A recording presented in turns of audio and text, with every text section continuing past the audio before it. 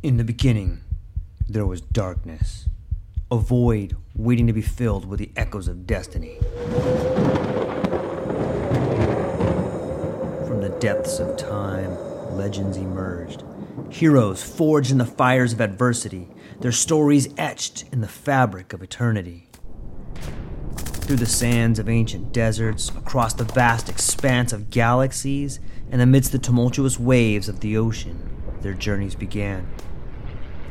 But amidst the chaos, there arose a whisper, a call to action, a beacon of hope. Now, as the world holds its breath, a new tale unfolds, a story of courage, of triumph against all odds. Join us as we delve into the depths of imagination, as we embark on a journey beyond the realms of possibility. For in every tale lies a lesson, in every legend a truth waiting to be discovered.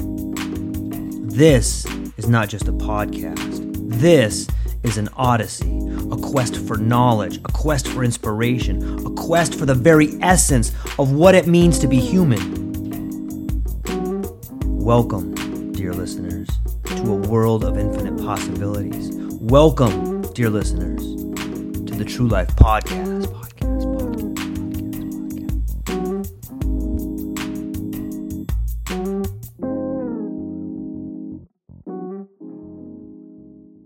We'll be in like 3 seconds, probably.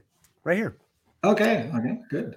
Ladies and gentlemen, I hope that you are enjoying your day, your evening, your night, your wherever it is and where you are listening to this or you're watching this. I hope you're enjoying it because I know that life is short and you only get some random moments to feel beautiful. And I hope you're in the moment because I have a series of moments for you to enjoy. Ladies and gentlemen, allow me to introduce our esteemed guest for today, Sebastian Marincolo, a true Renaissance soul whose journey through the realms of philosophy, linguistics, and the intricacies of the mind has illuminated new paths of understanding. Dr. Sebastian Scholl, as he's academically known, earned his magna cum laude PhD through a critical analysis of neurophilosophical theories of consciousness. Mentored by luminaries such as William Lycan and Simon Blackburn, his academic lineage reads like a who's who of influential philosophers. What sets Sebastian apart is his unparalleled exploration of the cannabis high. Spanning over 25 years, as a researcher, he delves into the potential of cannabis as an altered state of consciousness, and as a philosopher, he weaves together the threads of personal experience and scholarly insight. Sebastian's journey is not just confined to the ivory towers of academia. He has ventured into the uncharted territories of photography, producing the limited edition macro photo art series, The Art of Cannabis. Through his lens, he brings to life the visual poetry of his unconventional research. A published author, his latest work, Elevated, invites us to reconsider cannabis as a tool for mind enhancement. This groundbreaking book explores the vast spectrum of mental abilities that cannabis may influence, challenging preconceptions and igniting a dialogue in the intersection of consciousness and creativity. From being mentored by the late Harvard Associate Professor Emeritus Lester Grinspoon to taking on roles as Director of Communications and Marketing for one of the world's largest cannabis producers, Sebastian's journey has been marked by a courageous exploration of the uncharted. Today, as a freelance writer and communications consultant, Sebastian continues to shape the narrative around cannabis. His presence has graced international news outlets, TV shows, and podcasts, breaking through the strong taboo that often shrouds the topic of cannabis use. Join me in welcoming Sebastian Marincolo, a philosopher, photographer, and trailblazer in the fascinating terrain where consciousness, creativity, and cannabis converge. Sebastian, thanks for being here. Holy cow. Can we stop now? Because from here on, it's only going to go downhill. Whatever I say. Yeah. Thanks. Wow. What an introduction. I feel totally intimidated. It's working. Okay. Well, I'm stoked you're here, my friend. I really enjoy our conversations that we've had so far. They've been really rewarding, and I think you have a phenomenal way of putting into words experiences. And so I'm looking forward to sharing that with our audience. I thought maybe a good place to start for people to really get an understanding of what we're beginning with. Maybe you could begin by talking about the master or your PhD thesis? Just kind of get some background on the way you think. Right. Okay. Well, first of all, let me start over again. Thanks for having me, George. It's amazing to be here and talking to you. It has been a journey already, and I'm looking forward to our conversation today. So yeah, I started to become interested philosophically in human consciousness before I knew that philosophy exists. Before I knew that a discipline exists, an academic discipline called philosophy. And I remember I was so happy when I found that there are people out there who professionally deal with those things. So I was at the age of 15, 16, I started to look into theories of consciousness. And I think I took, like we all, as kids, we all asked philosophical questions. And it always amazes me to see like 5-year-olds coming up with philosophical questions and ideas where you're like, wow, where does that come from? They have that openness still. And I think for me that never ended. I was very early on. I was really focused on in my philosophical interests on consciousness and questions about human consciousness. How does the brain manage to generate whatever we feel is consciousness? Could computers generate consciousness? Or have consciousness? What kind of animals do have consciousness? Are ants conscious? Or mice conscious? Are elephants conscious in the way similar to what we believe is consciousness, to have an inner life, to have those sensations? So these were the questions that I was after, and my dissertation thesis is dealing with maybe the most radical thesis of our time, which is called eliminative materialism. And briefly, the thesis says that all of our psychological theories today, all of our language that we're using to describe the inner lives and the behavior of other people, when I say Jim loves Mary and therefore he does that, or John believes that Rome is a beautiful city, therefore he wants to travel to it, or all that kind of psychological vocabulary. Some neuroscientists said would have to be replaced by a future language based on the neurosciences, based on what we know about the brain, based on the new models of the brain, so-called connectionist models, because up until the 80s, 90s, or 80s, so we had more computational models of the human mind and how the human mind works, where we talk about sentence crunching, as so to say, and where we see the computer model basically installed in our brains. And then people came and said, no, we have to take a closer look at the brain and see how it's actually wired. And we see those neurons being wired together in certain ways and inhibiting each other, et cetera, et cetera. And based on that, they came up with models of the brain and human thinking that were radically different. And they said, okay, we already see that our explanations of how fears, anxiety, sleep, love, all those psychological states we're postulating in our folk psychology, but also in our cognitive psychology, which is built upon the vocabulary of our folk psychology, that all this will go away and be replaced by a materialist. So it will be eliminated and then replaced by a materialist language.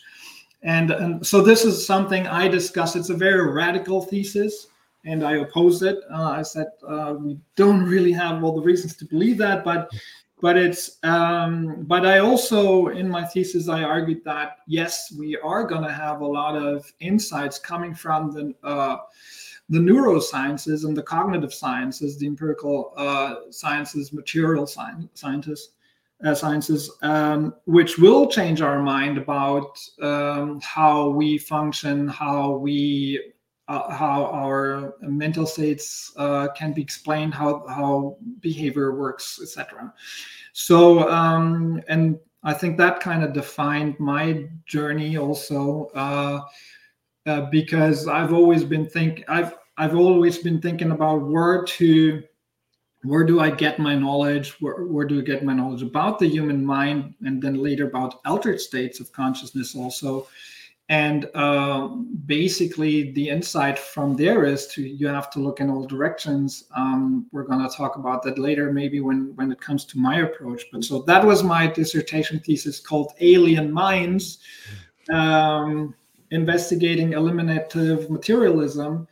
And it's called Alien Minds because one of the implications of the eliminativist thesis would have been that we usually think that we know our own minds. We have introspective access. If you ask me, Sebastian, why did you go to the movies yesterday with Tom or so, I'd say, yeah, I thought the movie is a great one because it has this actor in it, and Tom is a good friend of mine. I wanted to spend more time. And then, the limited a Freudian maybe would come along and say, yeah, your vocabulary is more or less right, but you forgot about your unconscious desire to see the pretty lady that works at the reception desk or whatever, Right.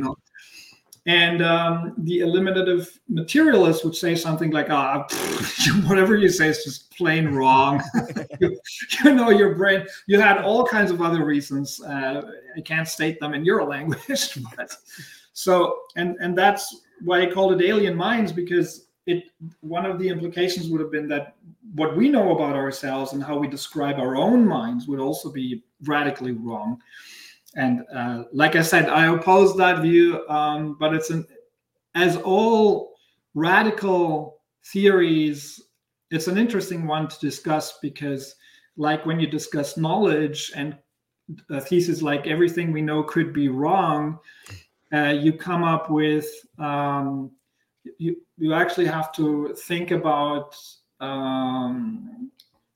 the general nature of knowledge, and you have to really defend what kind of knowledge you feel is better than other, or what kind of beliefs you hold, or probably more something that could be called knowledge than others. And so, of course, these are philosophical debates, but they are of great importance to how we see the world and how we navigate the world in general. So yeah, so that was my dissertation thesis. It's awesome. Yeah. I love it. I think it's a great foundation for the conversation that we're working our way into. And so after writing that thesis, did you have a relationship with cannabis, or what began to move you into this world of cannabis from the knowledge of philosophy? What was the turn into cannabis from there? Yeah, so I had experiences with cannabis when I was 24, I think. I started to smoke cannabis at that time, and I really had a few good sessions with friends and liked it, but it didn't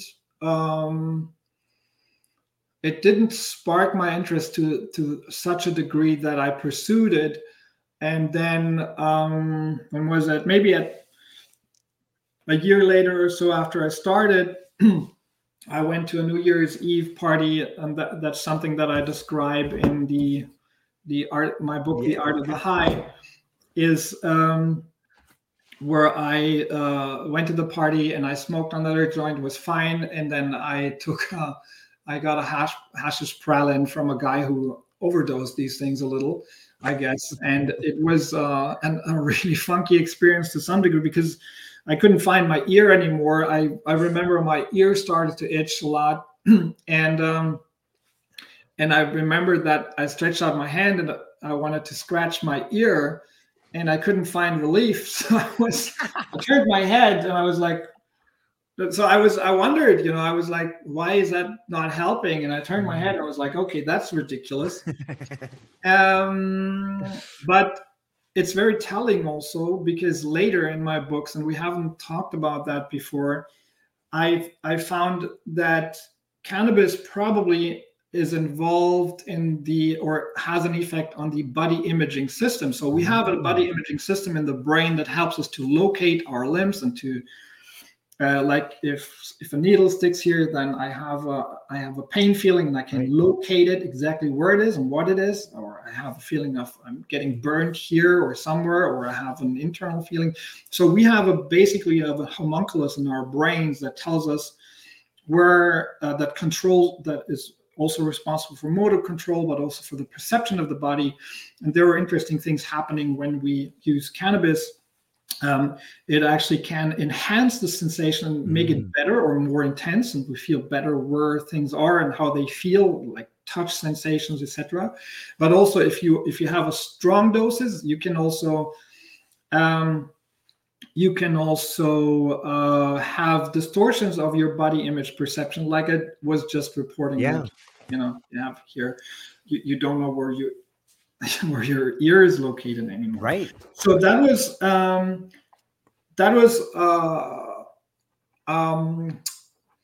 a little painful, because when I had, it was funny at first, but then I felt really bad, and I lost orientation, and I went through I was at a party and was completely I call it fragmented, where you're losing orientation. You're like, where am I? I remember walking down the stairs and I was like, okay, I'm now at home in front of my parents' house. And then I looked up and I was like, no, I'm in Stuttgart. And then I looked up, so it was a feeling like when you know that feeling when you go to a different place, maybe in your vacation, and you wake up, and in the first 2 seconds of waking up, you feel like, oh, I'm in.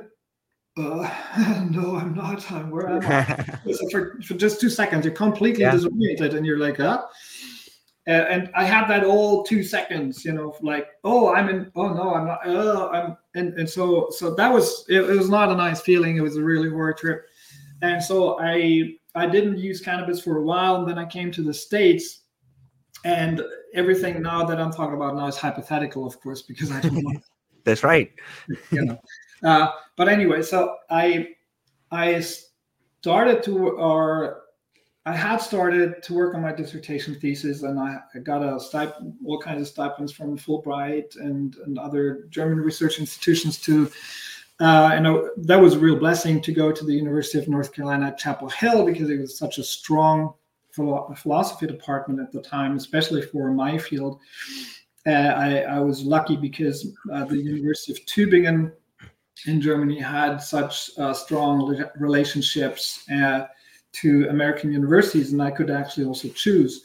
So I was there for the second time for a year of research, and I then stayed in an apartment with another philosopher and a toxicologist. And as I usually say, the lowest common denominator between a philosopher and a toxicologist are psychoactive substances. So we started to use cannabis, and we went through similar phases and experienced similar effects. And while I was working on my thesis, I thought, that is actually a really interesting way which I later called the Alice in Wonderland route to understanding the human mind.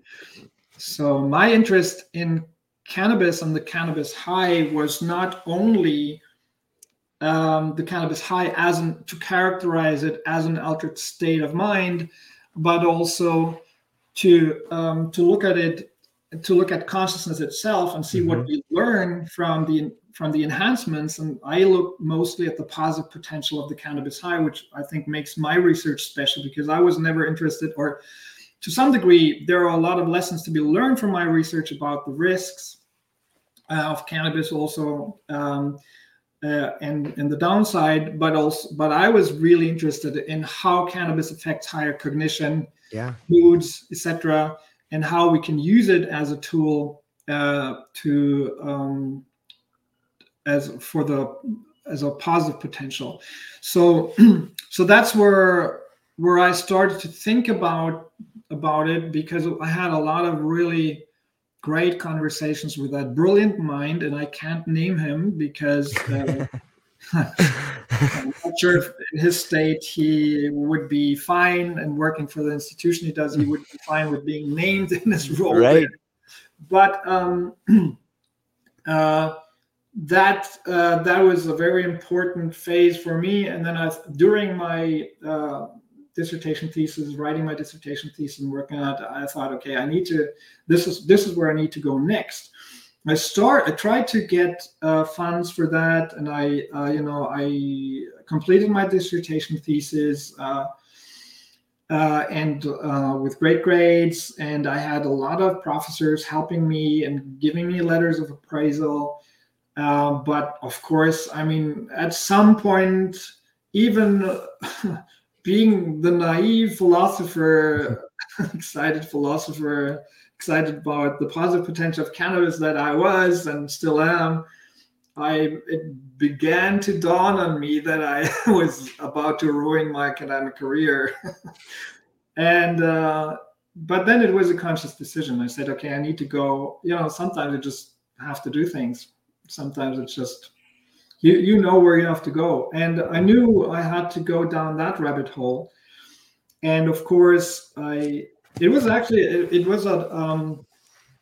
almost got a scholarship for a German to be part for a year to get a fellowship for a German interdisciplinary research project with artists and business people and scientists who would all work on something connected to the concept of memory. To the subject of memory. And of course, memory is a very interesting subject to pursue, talk about cannabis. And I remember I still have it in writing, the response of the guy who was responsible for it. He talked to me then. He said he would have loved to see it, but he was, he said the money they get comes from a conservative foundation for the program, and without the backing of the Max Planck, somebody like the Max Planck Institute or so, or without, if he would be the Max Planck Institute, then he would do it, but he can't, he just politically can't do it. That's what he told me, that's what he wrote. Even though he got a letter because he wrote to the Max Planck Institute and they said, do it, it's the right guy. And they were already involved at that time. That's more than 20 years ago. They were already involved in the research of cannabinoids. And so that was a close call. But anyway, so I pursued it. That's when I decided to finance it myself and work as a creative director, as a photographer, idea man. And I went for like this path, which of course slowed down my writing and my research, but I guess I'm a stubborn guy. Well, I'm glad that you are, and I'm glad you took the path that you did. I think maybe this is a good time to open up the idea of the cannabinoid system. It's not a whole lot of people really know it, and even less people understand it. Maybe you could give us a little bit of background on that. Yeah, actually, it took me a while to hear about it myself. So the endocannabinoid system was found in the mid-late 90s when they first found receptors in the brain.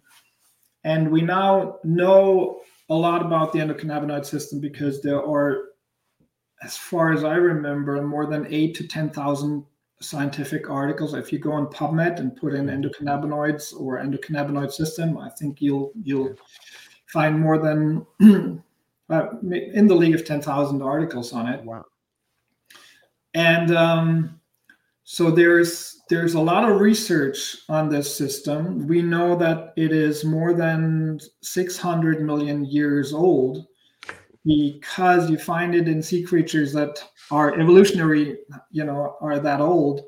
And it's active in all animals, humans and all other animals. And it has has receptors on agonists like CB1, CB2 receptors. There are anandamide and 2-AGs are the agonists, and they're built by the body to control and to control various functions in the brain and in the body. The receptors are all over the brain and all over the body, it has a whole spectrum of functions. So we know now that the endocannabinoid system is involved in the control of stress, sleep, pain, memory, learning, emotional processing, temperature control, nociception. So pain, various pain functions, the way it controls pain, neurogenesis, neuroplasticity in the immune system, in the way in our inflammatory responses, in eating, so appetite control. And generally, most experts now believe that the endocannabinoid system is involved in homeostasis, which means it keeps an inner balance. Think about temperature. We need to keep our body temperature stable at a certain point, a certain. Don't ask me about the Fahrenheit conversion. In Celsius, it would be 36.6 degrees or something. But of course, if our body temperature, if it's cold outside, if our body temperature goes down for some reason, somebody needs to observe that and control it and upregulate it. Or if it goes up too far, it has to go down. And so there needs to be a measurement and there needs to be some kind of control to keep that in balance. And if you think about our cognitive functions, it's you see that all over the place. Yep. Fears, for instance, or look at pain and fears, or anxiety. If you are, let's talk about fears. If you're too fearsome, you won't be able to go out of your house anymore. You're non-functional. You're not a good survival model. If you have no fears at all, you're going to die very soon because you're jump off a cliff and you're going to be like, yeah, it's 100 meters deep, but so what? I see a funky animal down there. Yeah, you're going to be dead. So also there needs to be a balance with pain. The same thing. If your pain sensation is so sensitive that walking on the floor is painful to you because your feet touch the floor, that's not helpful. If you have no pain sensation, you're going to be dead soon because one day you're going to have your hand on a hot part of whatever, and it's going to burn off and you die because you don't feel the pain. So also here you need to have a balance. So this is the mind-blowing thing about the endocannabinoid system. And so endo, go back to that, endo means from Greek inner. So again, it has nothing to do with a human or an animal having ever touched or ingested cannabis. Your body and the body of all animals except for insects builds endocannabinoids and endocannabinoid receptors and enzymes to break down some parts of the etc. So it's a very complicated system, but it biochemically speaking, of course there are all the mechanisms that built up those receptors, etc. But this system is there to control balance in health, mental health, as well as in physiological health, like keeping your temperature, your appetite, etc. And if you look at the whole spectrum, and we're going to come back to a whole spectrum in many aspects of talking about cannabis, it's amazing to see that maybe one of the most or the most important systems for keeping a healthy balance has been neglected to a degree because it can be modulated by cannabis. And first of all, it hasn't been found for a long time, and people were not really able to research it. And secondly, we have seen for thousands of years that human cultures have used cannabis which is the plant that most directly has an effect, because THC and other cannabinoids mimic or are biosimilars to anandamide and 2-AG, etc., or in that case anandamide, and can therefore affect that system, and can therefore also help us to keep a healthy balance if that system is out of balance or dysfunctional in other ways. And it's actually, it's not amazing, but it's actually horrifying to see that humanity has outlawed the plant that helps us, that's very non-toxic, also because THC and other cannabinoids are so non-toxic, because they are similar to something that already runs our mechanisms. Why would that be toxic to the brain? So it's horrifying to see that humans were so stupid in the last 100 years to outlaw a plant that can help us in so many ways. And to just give you one little aspect of that, in Germany, even before we had the medical cannabis law opening the medical market here, that was in 2017, there were only 1,000 patients before 2017, almost exactly 1,000 patients who had managed to get exemptions or to go through the narcotics agency here to be able to either grow cannabis themselves or to get some cannabinoids somehow. And it was a horrible path for it. It was really hard for them to get it, but they got it for more than 50 indications, different kinds of indications, medical indications. So, and now there are even more. So if you look worldwide, it's not only used for chronic pain, and then you have uses for epilepsy, for sleep, for stress, for what kind of anxiety, and for tick syndromes. If you look worldwide what cannabis is used for, of course, the evidence in some arenas is sparse, in some it's stronger. For instance, when we talk about chronic pain, but the use of it in terms of indications is incredibly broad. You have a whole spectrum of indications for which cannabis is already in use, and in Germany as well as in other countries. And this again reflects the multifunctional nature of the endocannabinoid system. And if you look at that, you're like, how could we be so stupid to outlaw this substance for medical use so strictly for such a long time?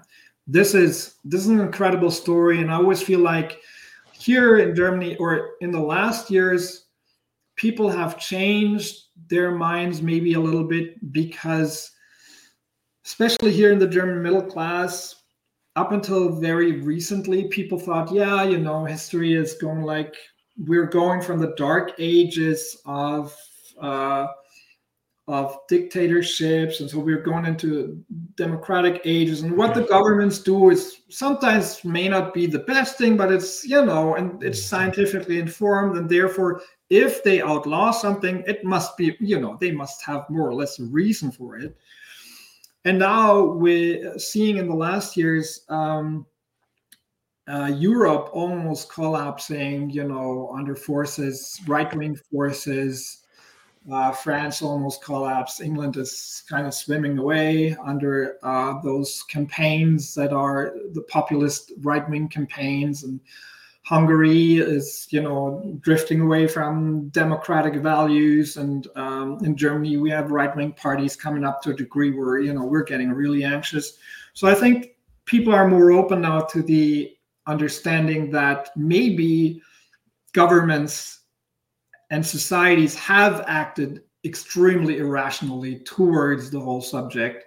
But before I go more into politics, let's stick to the endocannabinoid system. So this is the endocannabinoid system. Let me say one more thing about it.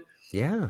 Is something that you need to always tell people in the medical realm, sadly, because most doctors, even the younger generation of doctors, they haven't been informed about this. This is not something they teach at universities. I mean, they've started now, but it's still not. Most universities still don't have a strong. Don't really teach their medical students about it.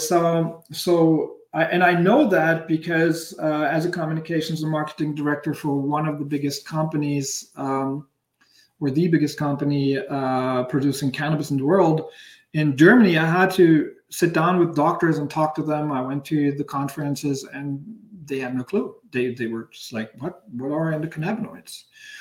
And so this is something which is not like in its infancy. People, like I said, there are 10,000 articles. We know a lot about how the endocannabinoid system works. I mean, there's still a whole universe to be found out about it and how it interacts with other body signaling, with other biochemically signaling mechanisms. But there's a lot already that we know, but there's a huge lag in education when it comes to the medical world. And of course, it plays a big role for my research also, because you can see how some of the endocannabinoid research to some degree confirms the reports of people about what they perceive in how cannabis and high THC cannabis affects their mental states, their cognitive abilities, etc. It's really well said. It's a great background that you've painted, and I think it paves the way for this next question, which is, in the beginning of our conversation, you spoke about the body imagery system. And if we look at cannabis as a way in which we can achieve higher cognitive function, might it be that under the right circumstances and the right particular use of cannabis, that we can gain hold and thoroughly understand that body imaging system, allowing us to have a higher understanding of what is possible, and in some ways changing the way we model reality with that? Yeah, absolutely. I believe that if we look at the endocannabinoid system and look more closely to how it may be involved in various functions, and I think we know about some like thermoregulation, but only punctual things come up there as far as I can see. But we know that it's involved, but I think we don't know the full degree and how it's functionally involved in the body imaging system, body representational system.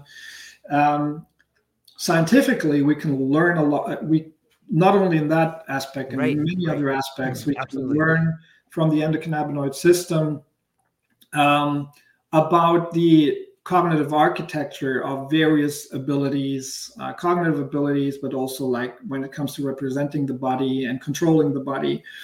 This is a huge area where we're going to make scientific progress. Personally, I think it's interesting also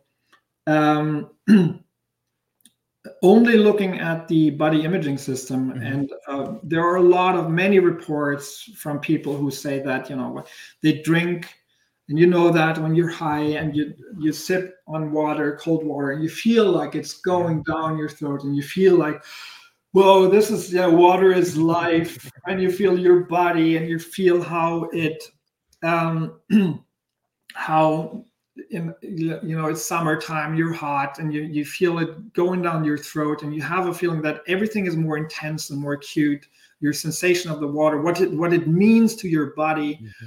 And very often, I believe this is something that is very characteristic of the cannabis high, is that it takes you back into your body, which is a very important function. Like we all live in the virtual world. Right now, when I'm talking to you, I'm living in a virtual world, looking at a screen and subconsciously controlling my body to sit not still. I can never sit still. Me neither. But I'm not running around. Probably my body would want to run around now, at least when I was younger. Um, and so we're all in a way, we're all in a paralysis. And very often when we get high, and you probably know what I'm talking about. When we get high, we feel like, oh my God, suddenly we feel that stiffness in our neck, and we feel like, and it's very strong, and we're like, gosh, I've been sitting in front of a computer for days now, and I need to stretch. I just need to go outside, and I need to breathe, and I need to do my yoga, and I need to stretch. So cannabis can take you back into your body because you have that redirection of attention often. And it also depends on the variety. Sometimes this is stronger, sometimes it's less strong. This is another interesting story to talk about. But if it happens, it can be extremely valuable to your to you reconnecting with your body, because we usually, especially in the Western culture, not having routines like yoga, routines like going to massages, not having, maybe lots of people not doing sports a lot and sitting in front of computer, etc.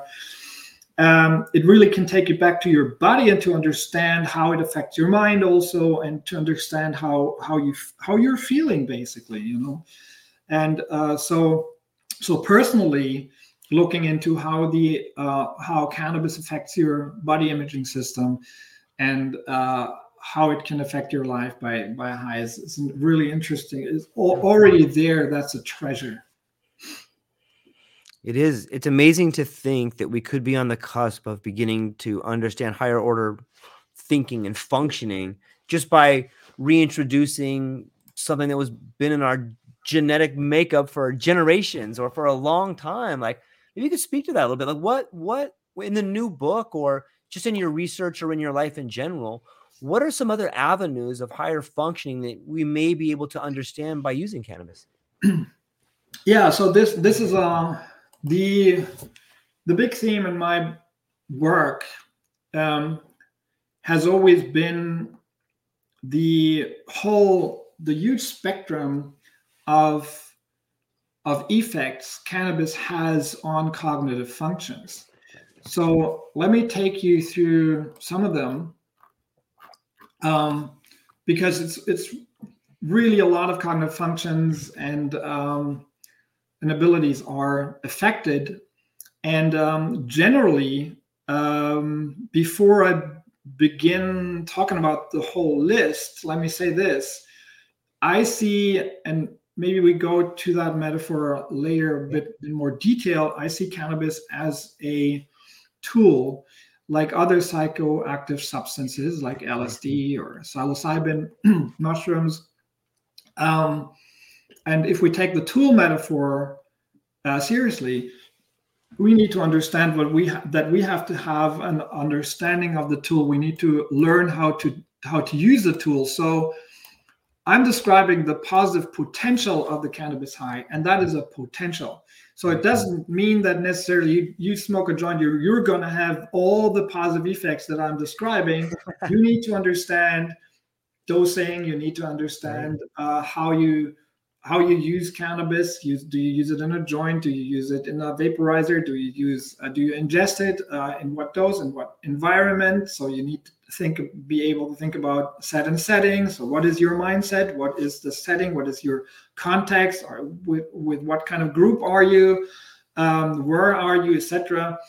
And if you are able to manage those conditions, and to if you better understand the art of the high. Mm-hmm. Oops, there it is.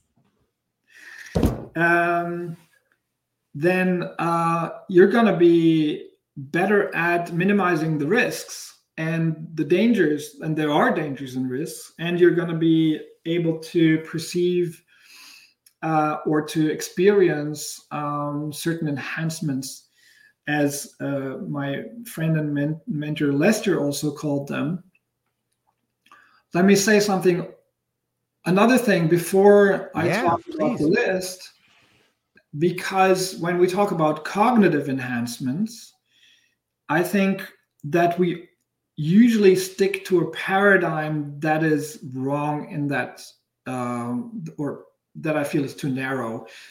Many people, when they think about or when they talk about nootropics, as they call them, or cognitive enhancers, Yeah. um, they feel like the paradigm are maybe amphetamines or caffeine, like substances that help us to stay awake, maybe for a longer time. Mhm. So those substances that help or helped the soldiers in the Second World War, they were really interested in nootropics, to stay awake for a long time. And that is not what I'm talking about when I talk about cognitive enhancers. Well, that could be one type of enhancement, that you stay awake for a longer time, or that you concentrate better for a short time or for a longer time. But with cannabis, you have all kinds of enhancements, or you can get all kinds of enhancements that are not typically this, and also with LSD or other substances, depending on the dose also. So this is a very important point, because if you take that seriously, look at, for instance, the altered state of sleep. When I'm sleeping, my ability to imagine things and to visualize things is extremely enhanced. So I'm dreaming and I'm seeing maybe myself hanging off a cliff in all detail with, or as a painter, I'm dreaming and I dream up an image that I may be able to paint the next day because I remember visual details of the dream. So that's an enhancement, but we wouldn't usually call dream an enhanced state of, or a cognitive enhancement. So I'd say we need to be a bit more open to the idea of substances altering our consciousness and bringing us states of consciousness that bring enhancements that enrich our experience in our lives, but are not typically cognitive enhancers in the sense that an amphetamine is an enhancer. Having said that, let's look at what happens during a high. And so one of the most basic things I think is happening is the hyper focus of attention. So when you're high, your attention becomes more focused.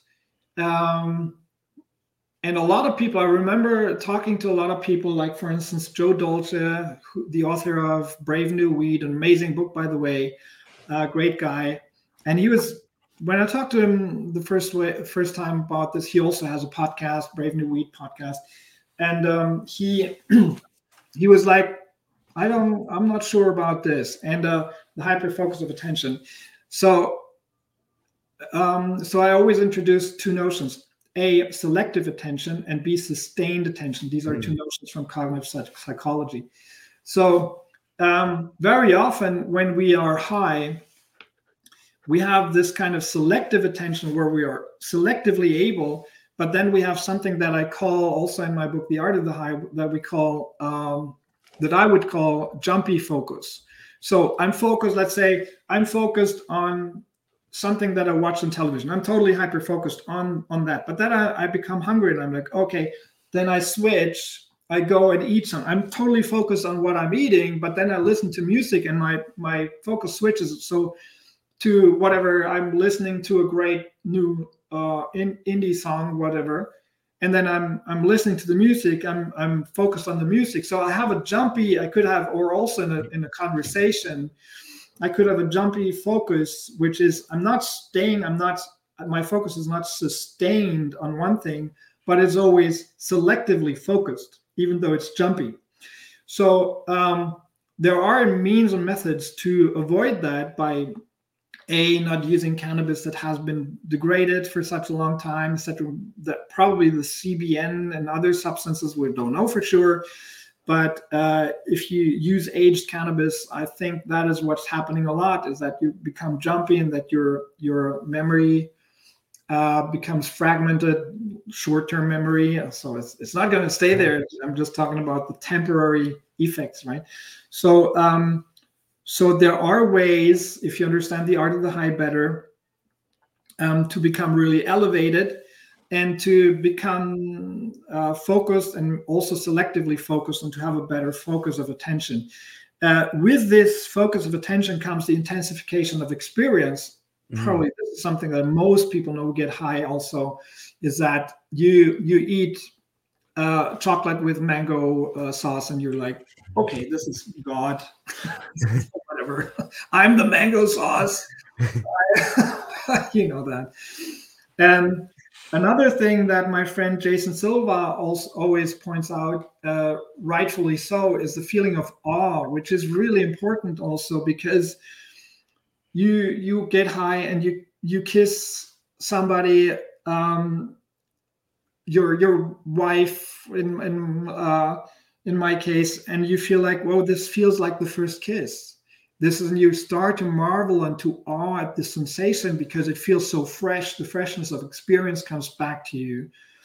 And awe, as we know from Aristotle, is the beginning of all philosophy and is the beginning of question. If you look at a tree and you're like, hey, yeah, nice, nice apples or something, then you're not going to ask questions. But if you look at the tree and you're like, my God, this is so beautiful, and the way the apples are distributed, or you start asking questions, you start a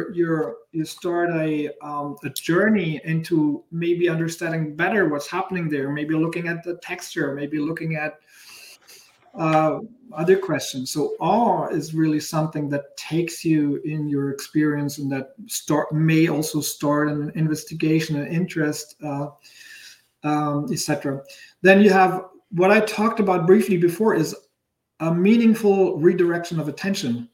So very often you direct your attention during a high back to things that seem to be more meaningful, even in so maybe in your memory, but also you attend to your body, or you attend to nonverbal behavior of others more. And that is an interesting thing. We could talk for a while about how it is redirected, but I just wanted to mention that at that point, as I'm going through the list, you have not only, I talked about, now we're on number 5 on the list, you don't only have an intensification of experience, but you have a greater acuity in perception, which means, and I think everybody can relate to that who's been high, when you drink, or let's say you eat a hazelnut and you're high and you have a great quality from Piedmont, Italy or something, you suddenly feel like you can experience all the nuances in the taste. And so it's not only more intense, not only like, oh yeah, nice, nutty, it's really nutty. No, it's like, wow, there are hints of berries and that and that and that in there, and suddenly you feel there's a whole spectrum in your experience of flavors and aromas that you haven't been able to discriminate before. So which probably also comes from you being able to focus, and whatever comes into your focus opens up a tunnel, and in that tunnel there is more to be seen because you screen out other things. You are able to see more in that short tunnel. And of course, I mean, if you go to a restaurant, to a dark restaurant, and you shut off the light and you don't talk, then you're not thinking about your conversation anymore. You're not seeing things anymore. You will experience and taste better, and you not only more intense, but there will be more acuity and perception. You will be able to discriminate flavors and aromas better. And I think this is something that happens during a high. There's an interesting phenomenon during the high, which you have more strongly during LSD trips or other psychedelic experiences, which is synesthetic experiences, where you, for instance, if you're strongly high, I had that you're listening to sounds and you see. I could actually visually trip on, and there are some probably it depends also on the varieties of cannabis, where you get visual, so to say, and you have something like a mental trip, a visual trip. And during synesthetic experiences, for instance, you can have, this is like the crossover of sensory experiences where you're listening to a guitar solo of Jimi Hendrix, and you may see accompanying colors with it. Now, the full-fledged synesthesia, usually we know more from substances like LSD, but I argue in my books, and I started to argue that in my first book, High Insights on Marijuana, that synesthesia, even if it's not full-fledged during a high on a moderate doses or even lower doses, might be responsible for an enhancement of creativity and for some effects we see in cognition. But I'm not gonna go into that right now. Let's go to number 7, which is really interesting, is also something that you see in psychedelics, which is enhanced episodic memory retrieval. Episodic memory as opposed to semantic memory here, because this is very pronounced. Semantic memory is what you call like your memory of facts, like that Napoleon was a French, not king. General? Huh? General? Yeah, let's call him a general. Right. Yeah, my English is kind of anyway. Yeah, you remember that Napoleon was something. But you don't. But the episodic memory is something different. An episode in your life, and this is something that many people describe who are on LSD or who have been on LSD or psilocybin mushrooms, that they remember episodes in their lives as if they would relive it. Mm-hmm. So, and this is a really important effect for all kinds of other effects I'm going to talk about soon, because it's so useful for you think about traumatic experiences, but also think about, for instance, empathic understanding. If you tell me now, for instance, you're going through a breakup with your wife or partner, and for me, let's say my last breakup was 20 years ago, and I kind of cannot really remember how I felt back then, I'm not going to be able to empathically follow you right down that, to a full degree, because I'm going to be like, yeah, I cannot get over it. Yeah. But if I feel like, oh God, I remember how I felt after my breakup, and I lost 5 kilos in the first weeks, and then I went through this and that, then I'm going to be able to empathically connect with you better. And we always have to rely on our memory to some degree to empathically connect with others, to be able to, oh yeah, I was in a similar situation maybe, and then you are better to deeply understand what others feel like, because you have to search and look for situations that may have been similar to that. So that's the enhanced episodic memory retrieval. Another thing which is very often underrated is intensified imagination. Mm-hmm. If I say that, everybody's like, yeah, okay, I know what you mean. So you're high and you are better able to imagine. We usually stick to the paradigm of visual imagination, but it could also be auditory, or it could be tactile, or it could be gustatory, which means that you, for instance, for a chef, he might sit down during high and think, okay, what could it be like to combine a peanut with an avocado and this kind of whatever rum, and he'd be like, oh no, that would taste horrible. That is gustatory imagination, and maybe he comes up with something, not even trying it, but generating an idea, because his gustatory imagination is enhanced. So he's like, hey, hell yeah, this might be something. I have to exchange this for that, and then it's going to work.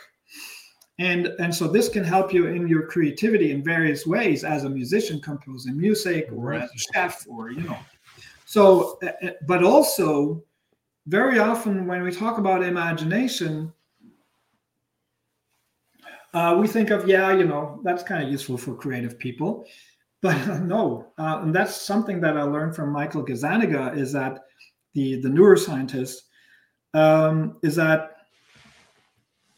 imagination is crucially involved in all our decision making. So if I ask you, George, do you want to get on a plane with me and go parachuting next day in a Cessna or something, and you're going to be imagining how is it going to be to go with that nut talking to on a plane, and then the door opens up there, and then you have that cold wind blowing in your face, and you look down and you see the mountains from above, and you're going to be like, hell yeah. Do that. Or you could go like, in your imagination, you could go like, I can feel the warm pee going down my pants. Right. It's not a nice feeling for me, so no. So but that's decision making. Or somebody asks you to marry you, and you're gonna imagine how's it gonna be with this person to be for longer, and you're gonna be like, yes or no, but that's imagination and decision making. So it's not only a creative thing. Imagination is crucially involved in decision making in our lives. Every day we are making a lot of decisions based on our ability to imagine things, and cannabis can be helpful with that. So you can maybe sit down, try to imagine situations where you want to get decisions. So then there's an effect I call mind racing, which is interesting because it happens, interestingly, sometimes it happens with some varieties, and with some varieties it doesn't. Some varieties give you that calm. It also depends on the dose, of course. And sometimes you feel like it's a very calm high. You're extremely clear. You're focused. You're creative, but you're calm. It's not like. And sometimes you feel like you're going so fast, like a speed train. Your mind is racing, so it's hard for you even to run after that train of thought, or you feel like you just fell off your train of thoughts and you're losing your thread. Then you have so that's also something you can control with dosing and with being in the right mood, and also with choosing the right variety for you. Then you have distortion of time perception. We all know that. You have an enhanced pattern recognition. Again, pattern recognition, like imagination, we usually think of pattern recognition. We take the visual paradigm. Oh yeah, I can see, the checker on the board better.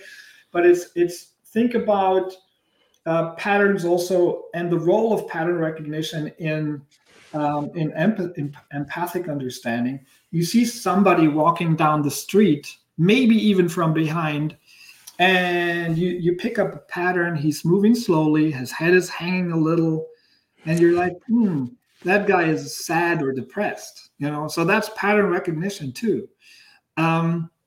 So the enhancement of pattern recognition is something incredibly valuable for our understanding. All of our thinking is based on pattern recognition, and the exact effects on cannabis and other substances on pattern recognition are really interesting to look at.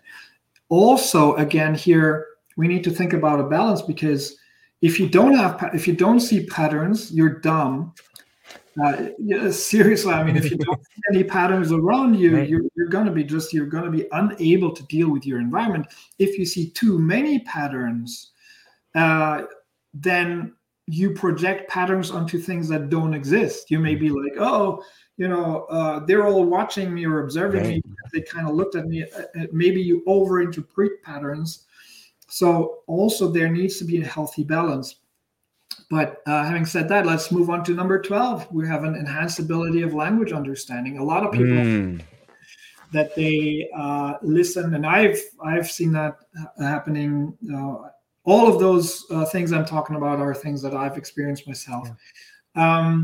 When you listen, or when you talk in a different foreign language, and for the first time you feel like, oh, you're really in it. You can understand it, and you feel like you know what's going on. There are really interesting reports about that. Language understanding is a fascinating thing. We talked about the enhanced body perceptions, number 13. Then the mood modulation is interesting. Usually we think of cannabis as helping us, as being something like helping us to be euphoric or happy. And that's why also one of the reasons why we call it high. But also it can be anxiolytic. And it's interesting if you look here, just one comment about that. If you look at how the mood modulation contributes to you being able to cognitively process things differently, because maybe for the first time, because you have an anxiolytic effect or because you're getting out of depression, you start thinking about your sickness or your trauma, and you are able then to approach intellectual areas that you would normally not approach, and to make progress. That's important for healing. That's important for personal development. So the mood modulation is an interesting thing to look at. Antidepressant effects, anxiolytic effects that can, of course, go in the opposite direction. If you're too high in the wrong environment, you can become incredibly paranoid or anxious. So this is something, again, we need to think about the balance, and we need to think about employing cannabis as a tool to actually come to a better balance in a certain situation for a certain individual. But it's an incredibly helpful thing. And then we come to those phenomena that have been in my focus for a long time, which are enhanced introspection, incredibly helpful. I also call it, because introspection in philosophy is usually more restricted to only states like pain or so, but I call it also reflective contemplation, when we're being able during high to reflect better on who we are and what we do, what are our patterns in life, and how should we maybe break patterns in life, which is also incredibly valuable for personal development. Then we have enhanced empathic understanding, one of the most interesting topics during high, not only restricted to cannabis. We see that with other substances called empathogens, but that's something that is very close to that I feel like we should talk about more. For instance, cannabis as a medicine for autistic children or people on the autistic spectrum.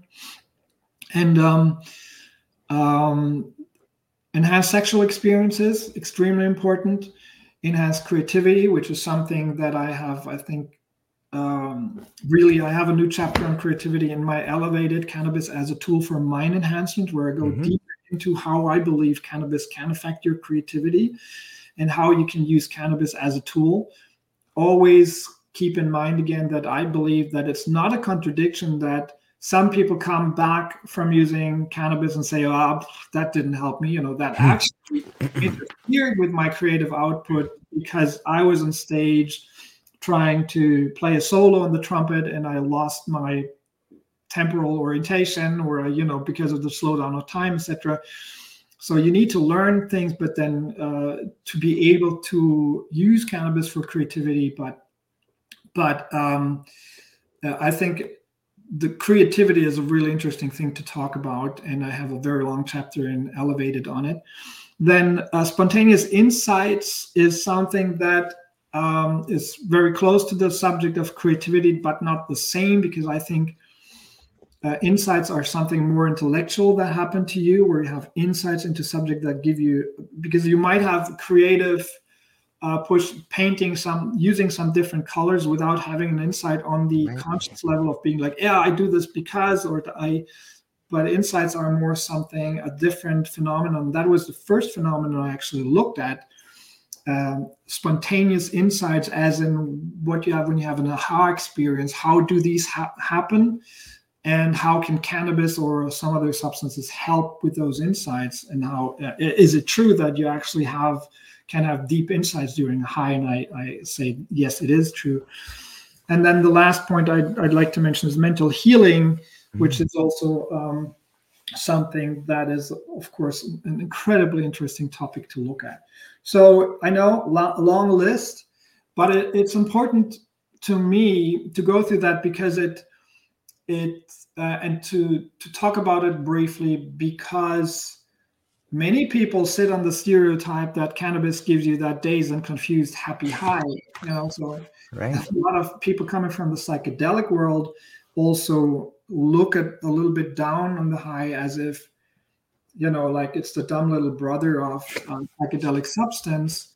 But I believe there is something to it, because if you use what's coming off the black market or has been coming off the black market a lot, which was degraded cannabis in a bad shape, bad condition, used in a bad way, used only for the purpose of fragmenting your mind, de-stressing, forgetting about things, staying in the moment, but being not really functional, which also helps you forgetting about things, then yes, then this is a dazed and confused use, which might be fun sometimes, but which is not what I'm talking about, which is a clear functional high that you can achieve when you know what you're doing. Yeah, it's wonderful. I think it's also important to, when we talk about the way in which this list of attributes can be achieved. In a prior conversation, you and I spoke about why that fragmentation happens, and you gave this very elegant way in which, look at the way we used to grow outside, now we grow indoors. Maybe you could flesh that out for people. I thought that was really well done, and it gave me an understanding of why the fragmented high may be something that people find these days. Yeah, I compared the recent history of cannabis breeding with wine, great wines, and how they are processed and how they are bred and grown, grapes from great wines. And so here's the thing. If I tell you, we know from the 70s that, let's start this way, we know from when Nixon started to go into the prohibition and make even stricter rules, and he started to hunt down people for using cannabis, and people had to go indoors with their growing, and the government sprayed paraquat on cannabis grown outdoors, and then they had to start to think about how do we grow indoors? How do we grow the plants that they grow perfectly under artificial light, that they don't grow too high, because there's only limited space indoors, and they use fertilizers and all the artificial environments. And of course, the whole genetics was basically moved towards growing perfectly under those conditions. And there are great varieties that came out of that. So let me say that, because there are a lot of great breeders out there who produce wonderful genetics. But there has been a trend, first of all, just to go for high THC plants, that and then to go for indica, or I'm going to be careful with the indica sativa distinction. Maybe we talk about that later. But they use plants that grow shorter, and they use the genetics to not to produce a great high that I'm talking about, but to produce plants that bring a lot of yield for the growers to have a great investment, and to produce what people were actually looking to for during the prohibition, for something that kind of fragments their minds and de-stress. So they looked only for the dazed and confused high, and the growers gave them exactly that. And some of the breeding went into that direction of being perfect under artificial light now, and then it was overstored. It was maybe harvested too late, because then if it's harvested too late, you get bigger buds, you get more weight, but you don't get probably the perfect state that you want to have, or the perfect condition that you want to have to generate a clear, crystal clear, cognitively functional high. Then because there's no education out there, people, of course, there's all kinds of problems with lacing cannabis, other substances in there, pesticides in there, etc. And then people wouldn't know about cannabis. They only thought, there's THC inside, and this does everything, and they would leave it around, exposed to air, oxygen, exposed to light, exposed to temperature. It would degrade, and it would give them mostly what they needed, the couch lock high, de-stressing. But of course, in that situation, you don't get a great cannabis variety. And like I said, I put it to you, like, imagine you have a wine, somebody generating a great wine from France, a Bordeaux wine from 86, and he tells you about the soil and about the barrels in which it has been put, and about all this knowledge about producing this great wine with the aromas and flavors. And another guy comes along and says, hey, I produced great wine under artificial lights. We had those fertilizers, and we didn't really care about how it tastes, but we wanted to grow it short and bring a lot of grapes and getting you completely fucked up, with the alcohol, high alcohol contents. Here's a bottle for 50 euros. What do you think? The other one is like, my bottle is 50 euros too. What do you think? What do you choose? I want to be blind. I take your bottle for... I mean, that's an extreme way to put it. As I said, there are great genetics coming out of, even during the Prohibition, breeders have done a great job. But if you look at all the factors that were in place during the Prohibition, of course, most of them are not very favorable when it comes to producing a great high. And so the Prohibition is kind of a dynamic system in which people don't necessarily produce good quality cannabis, and the consumers are stressed also because of the strong prohibition, and they're not educated about what they can use cannabis for, so they use it only for that one purpose, to take away the stress, and the bad material does that for them. So that generates a system in which we see, of course, a niche where some people say, no, we produce great grass and we produce better varieties. And you have some consumers who are still in the underground who go for what I'm talking about. But I think the majority of people went to, because of the Prohibition, they went to a kind of use or abuse of cannabis, which is very narrowed down to using it for sleep or de-stressing, which can still be helpful. I'm not saying this is all bad, but it's certainly not the full potential of the plant. Yeah, it's interesting to see it from that angle. And until you had, in our prior conversation, until you had given me the method in which you described it, it's interesting to see, and for me it helps clarify. Like, that makes a lot of sense. If it's kind of the difference between use and abuse, like you said. It's funny how that word is in the other word, use and abuse, and we use it that way, right? I guess. Yeah. I think you make a good point. I think, and also when we talk about question of legalization, for instance, people always ask, "Oh, are we going to have more consumption of usually when governments come along, they always say, are we going to have more abuse of cannabis after we legalize it, or less?" And for them, abuse is the only word they have for for consumption cannabis, because for them it's a bad drug usually, or for many governments.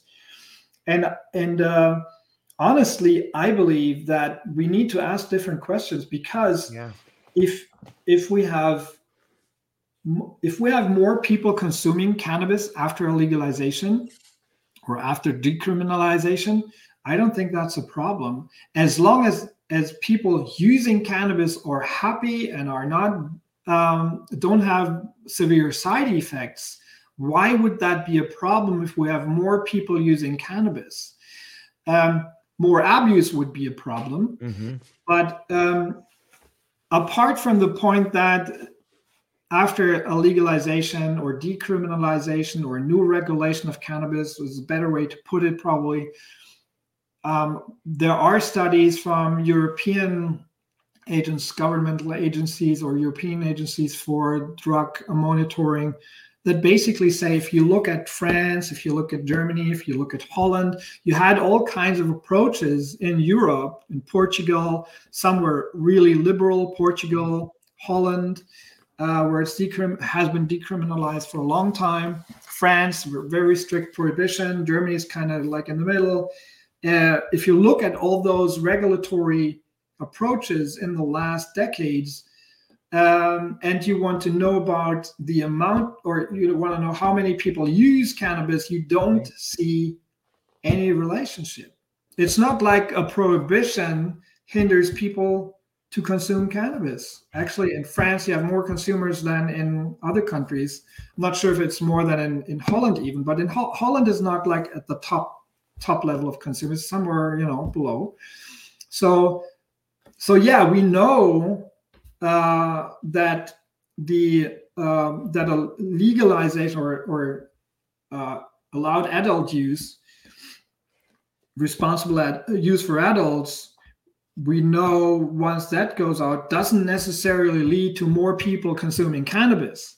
But like I said, the more interesting question is, how do we avoid abuse? And there is abuse. There is abuse of cannabis and other substances. Abuse in the sense of that it's something that people should refrain of and should be educated to be able to get out of it, because it might strengthen their negative developments.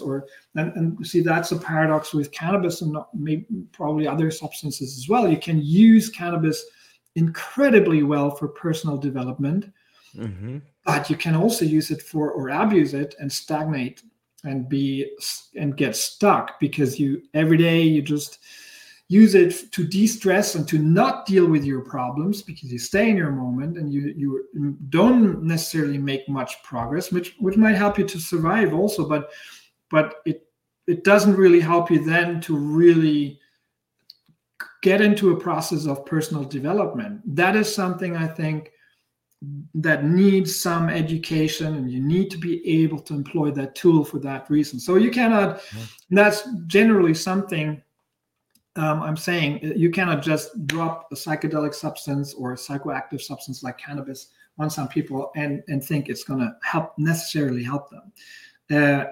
Probably, yeah, some people where they are will be helped, and it will be helpful to of course, I'm for decriminalization and for fully making psychoactive substances available to people in a regulated field. But we need education around it, and people need to learn how to use those substances as tools to make the best of it and to avoid risks. That's so fascinating to me. Like, as you're talking about that, the relationship between linguistics, ideas, use and abuse, and what's culturally sanctioned. Like, you're not even allowed to really think about it in a positive way. If it's a criminal act, you're not even given the mental framework to think about how it could benefit the way you think. You're only allowed to be couch locked. You're only allowed to think about it in a negative connotation. That's kind of mind blowing to think about. Of course, it's going to have a stigma. Of course, it's not going to be thought about as higher cognition. You're not allowed to think like that. That's so crazy. Yeah, and think about, this is a general point about, especially the United States, where discussions have been shaped by think tanks and that's a great lesson to learn from George Lakoff, the great American linguist George Lakoff, who mainly also worked about metaphors, that we underestimate, especially the ultra right-winged think tanks, because they manage to shape discussions in a way, metaphorically, to basically install their worldview. And one of his, best examples, I think, is the notion tax relief, which came out of the Bush administration. So they started to talk about that they would give tax relief to people. And the Democrats, he said, swallowed the bait and talked about how they cannot give tax relief to people to that extent, or to business people, etc. And he said, well, you made a crucial mistake, because the notion tax relief has a worldview installed in it, which is that taxes are basically are hurting you, or an injury. And that injury needs to be relieved. You need to have a doctor to give you relief from that injury. Now, the worldview from those who think we need some taxes, maybe you shouldn't go down with the taxes that much, should be that taxes are a good investment in your future, because you give your taxes for the state to give you health insurance and to give you roads and to give you infrastructure and other things back. So that's an investment in your future. It's not something you give because somebody wants to hurt you. It's not like the government just does it out of being badass and wanting to have your money and then, run away with it. So, Yeah. So you shouldn't even use the metaphor and the tax relief, because the metaphor on a subconscious level shapes the debate to a degree where it can rationally is hard to argue. Because if you argue against it, people are only going to feel like, you don't want the government to take away my pain. That's bad. So, and the same is with the war on drugs. The war on drugs is one of the strongest metaphors on the field, which is crucially wrong. There has never been a war on drugs.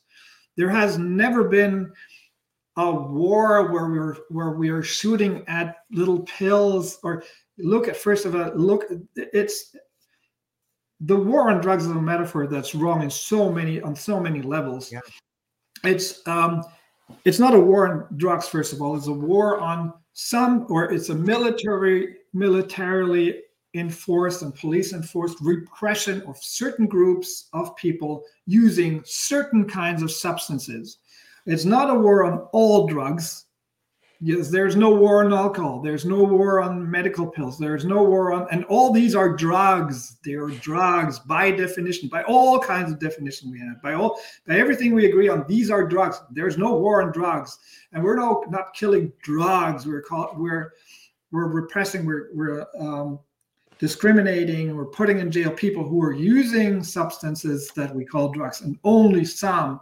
If you look at history, there were societies that would kill people who would use alcohol, but they would allow tobacco. There were societies that would kill people that were, if you look at the Incas or Mayas, they would use psychedelic substances, but, not allow for other substances, etc. So there was always mostly prohibitions, and this is something I describe, and I have a long chapter on it in my book, Elevated.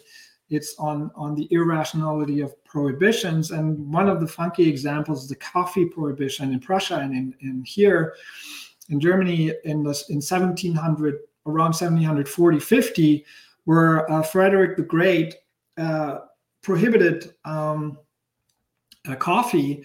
And you had even mostly French soldiers go into the houses as coffee sniffers, knocking on doors, sniffing, and then and the prohibition was not there because they wanted to. I mean, Frederick the Great was famous for drinking his coffee with mustard and pepper, but so he drank it himself. But they wanted to prohibit it because the beer industry came and said, "Listen, all the money goes to Turkey and those areas,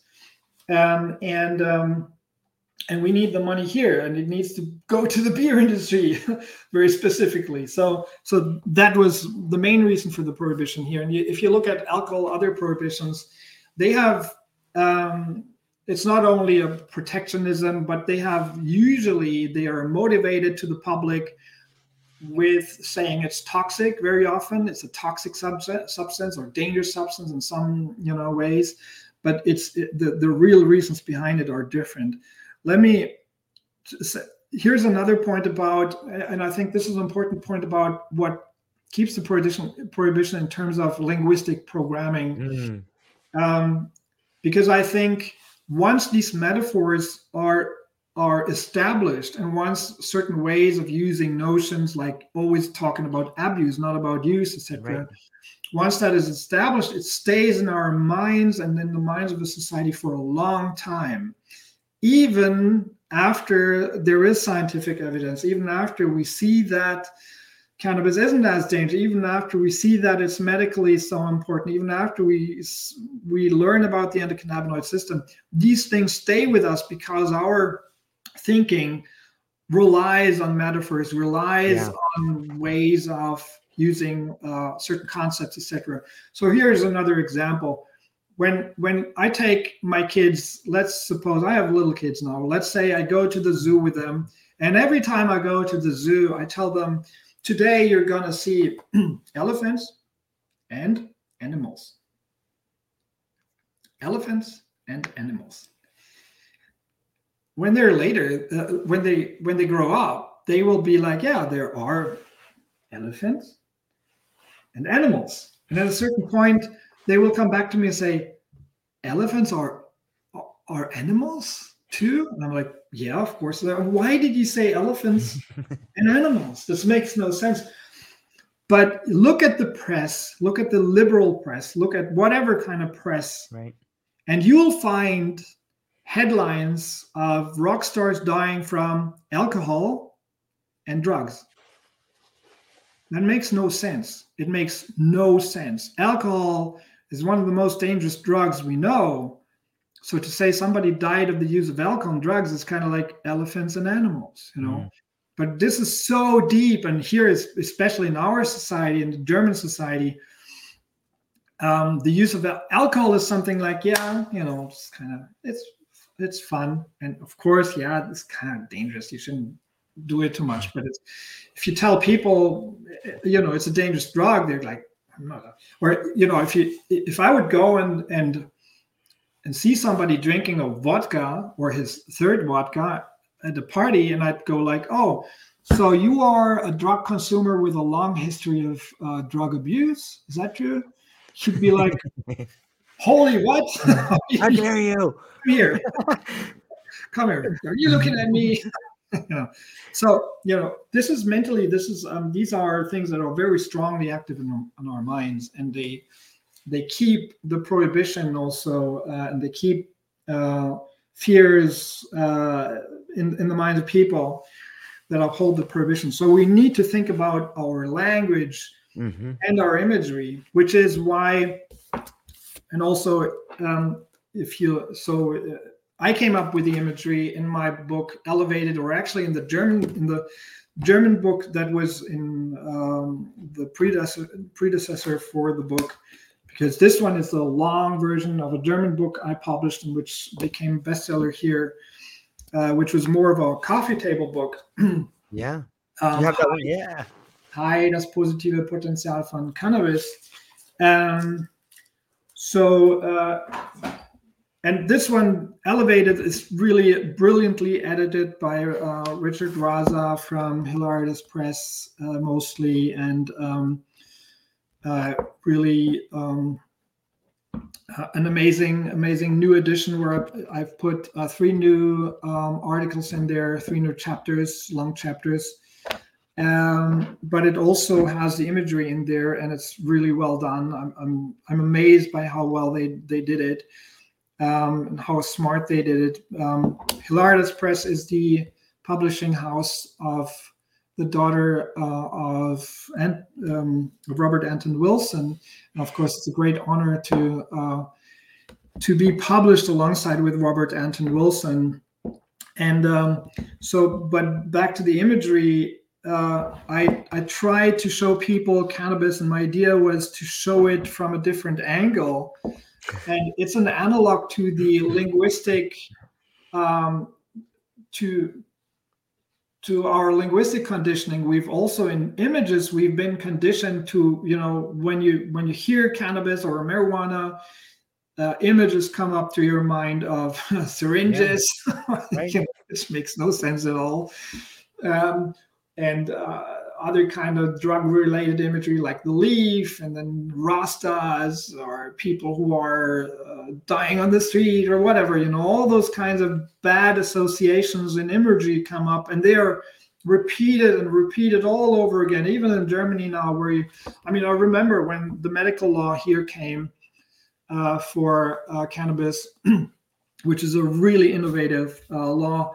In 2017, the Frankfurter Allgemeine, which is one of the biggest newspapers here, had a title that was, I couldn't believe the title. It was a leaf, a cannabis leaf, but with claws. And it was titled "The Green Poison." And wow.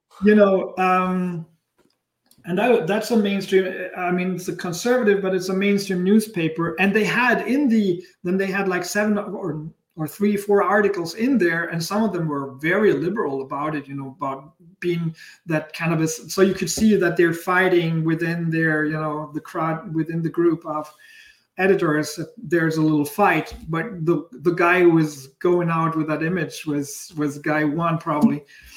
And so I thought about, how do I create images? And having worked as a creative director, I thought it must be possible to reach a wider public with a different kind of imagery, because one of my fundamental experiences was that it's not enough to have good arguments. You have to have a lot of good arguments, but that is not enough. So I came up with the imagery here. For instance, I show you some. Or don't you like my photos? Yeah, I love them, man. Put them up. I think people would love them. That book is phenomenal, man. I just make you wait. So, for instance, this one, cannabis seed, and I wanted to. So it's an art series, and the big photos are.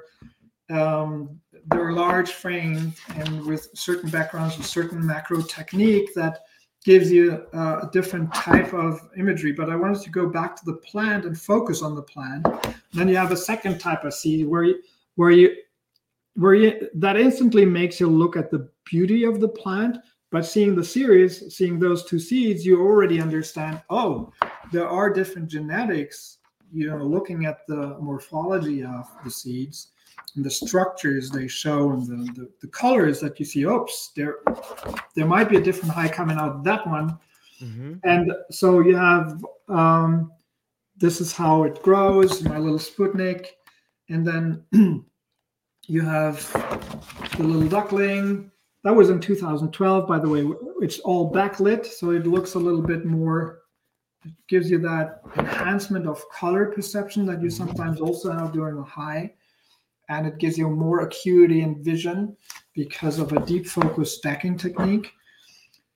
And then I go through the growth stages, and then I have photos like this in it, where you take a look at the leaf, but you see that now a lot in logo design, what they did in the last decade, that you cut off the leaf and you cut off all the associations of that you have when you just show the whole leaf.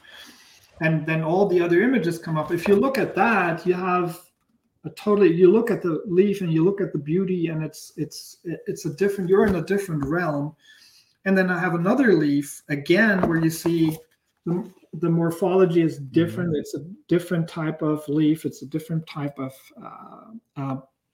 variety. It's a different variety of cannabis, and it makes you understand on the visual level that the high might be different, and the medical effects might be different.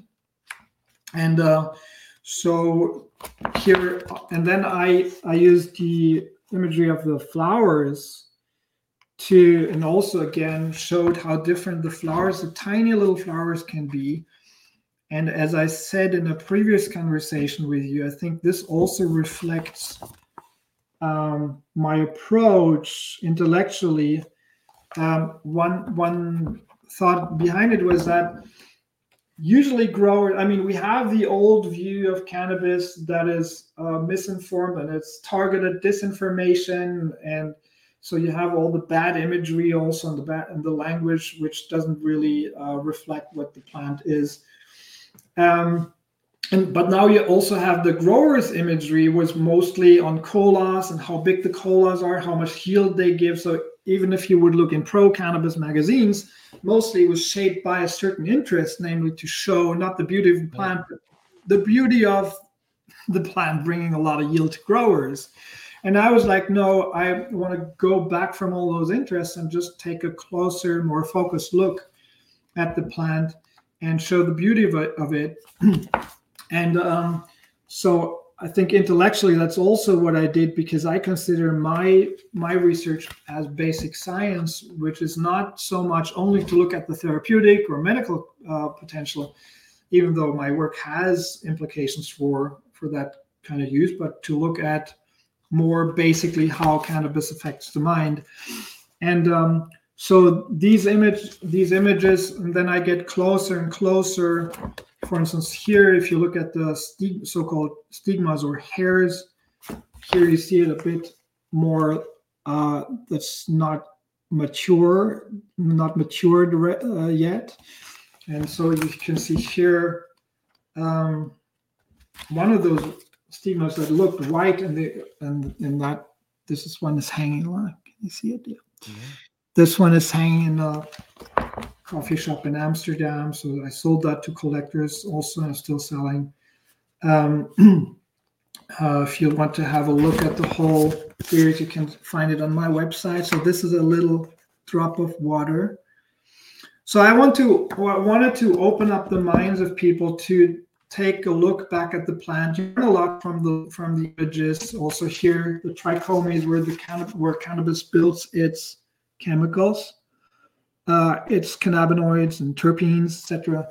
So I wanted to give people a fresh look on the plant, and it helps me also to make them understand how different varieties can affect the mind differently, and to see it how the trichomes turn brown and how the stigmas turn brown, to see it when questions like when do you need to harvest to generate, what kind of chemicals do you get when the plant turns its when the chemicals in the plant change. And so these images help me also to explain a lot about the cannabis high and how it can be different depending on various aspects of harvesting the plant and storing the plant, and etc. I think it blows my mind to see the images in that book, and then the other book that you published as well. And when I think about those images and what we can learn from them, the way the plant is growing, and then we can say, wow, it's interesting how those particular structures grow the terpenes and stuff like that. And then we take that in conjunction with what you said about metaphors. It makes me start thinking about how psychedelics and cannabis have this way of showing us the relationship between visual adaptability and semantic flexibility. And like that, you can fundamentally change the way you model reality with that. A lot of, in the US, there's this famous picture, and you've probably seen them in Germany and around the world. It looks like a duck, or it looks like a bunny. It looks like an old woman, or it looks like a young woman. Like that is something that I think cannabis and psychedelics allow us to flip between. And some people, you can only see one thing, but once you see both things, it's like you can see from different perspectives. And in some ways, I think that is what cannabis and psychedelics are doing to our brain, is it allowing us to rise above the conditioning, to rise above the abuse and use, to get away and use metaphors in a way in which they help us see the world instead of narrowing our worldview. What do you think? Yeah, absolutely. I think it's, and you think about the aspects I talked about before, changing your pattern recognition, but also empathic understanding and imagination. Let me put it this way. Okay. If you are able to, when you think about other people, and if you want to empathically understand other people, and this is what I've been involved in the late 90s when I went to North Carolina, and I studied with Simon Blackburn and others. there was a theory coming up called the simulation theory about human understanding, where people thought about how do we actually manage to understand how other people feel and tick, and how they act. And so there was the so-called theory, which basically, to put it in a nutshell, said we are using a psychological language like love and hate, and he wants and he has desires, etc. So if you go, if you get hit by a stick or something, and I have a language, and I like, oh yeah, he has been hurt by, and so therefore he's angry, and then he will probably do this. So this language gives us the ability to describe your mental functioning, your state, but also to explain your behavior and to predict your behavior. So this is what I talk about when I talk about empathic understanding, to be able to describe other people, to predict their behavior to a certain degree, and to explain their behavior. And another theory came up, which was the so-called simulation theory, which said, no, this isn't really what's happening, because what's happening what's much more fundamental is my ability to simulate your point of view. So let's say you're hanging off the roof, and you're screaming. You almost fell off the roof, and you're like, you're holding on to whatever part of it, and you're screaming, and so, the theorists would say, yeah, I know that you must be afraid of falling down, and therefore. The simulation theorist basically says, no, what you do is you imagine, you put yourself in the moccasins, as the Native American Indians would have said. Yeah, you put yourself imaginatively in the situation of the guy, and you feel similar. Of course, you have to adjust your simulation to that person, because maybe you're an acrobat, and you feel like, yeah, I could jump down 4 meters or something. That wouldn't hurt me. But of course, very often, and I think there's a very true core to the simulation theory. In the end, I think we need to have a hybrid theory, but let's just take the simulation aspect. We simulate other people, and to be able to have those feelings ourselves. Like I said before, when you tell me about a breakup with your girlfriend, and I'm able to connect to my memory of a similar situation, of a loss or of a breakup, I can feel your pain. Of course, I don't feel your pain. I feel my pain. But because we are in significant aspects probably similar, I'm like, oh, I think I know what you're going through. And I think this empathic understanding can become extremely enhanced, because our ability to imagine is enhanced, because our ability to see patterns is enhanced. And there are many other cognitive enhancements that add up to give us that enhanced empathic understanding. But that enables us very often to look through the eyes of different people and understand the world in different ways. I think that's a really important aspect to it, to also look at ourselves from outside, maybe, not only stay in our mind, but to look at ourselves and to understand. And there are really touching stories. For instance, in Lester Greenspoon, my mentor, he has a website still up, which is called marijuana-uses.com, where he collected stories about and essays and reports about people and their enhancement uses of cannabis. And there are really touching stories of one guy who said that usually when he wouldn't be high, he wouldn't connect with his kids that well. But then one day he was moderately high, and he saw his, I think, 4 or 5-year-old playing on the floor, and his son said, "Hey, Daddy, look at that! There is a brilliant, beautiful reflector." So he said, usually you would have said, "Yeah, nice." but then he said, no, I'm going down to look at what my son found, and he found that the sunlight was going through some kind of piece of glass, and he could see the whole spectrum of colors.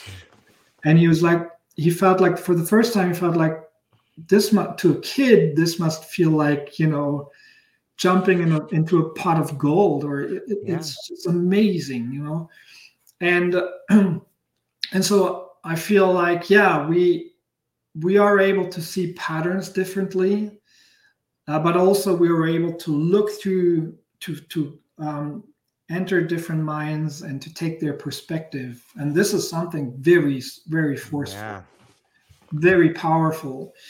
And at that point, I'd like to mention the story, because you learn a lot from how cannabis can help people on the autistic spectrum or with Asperger's. Yeah.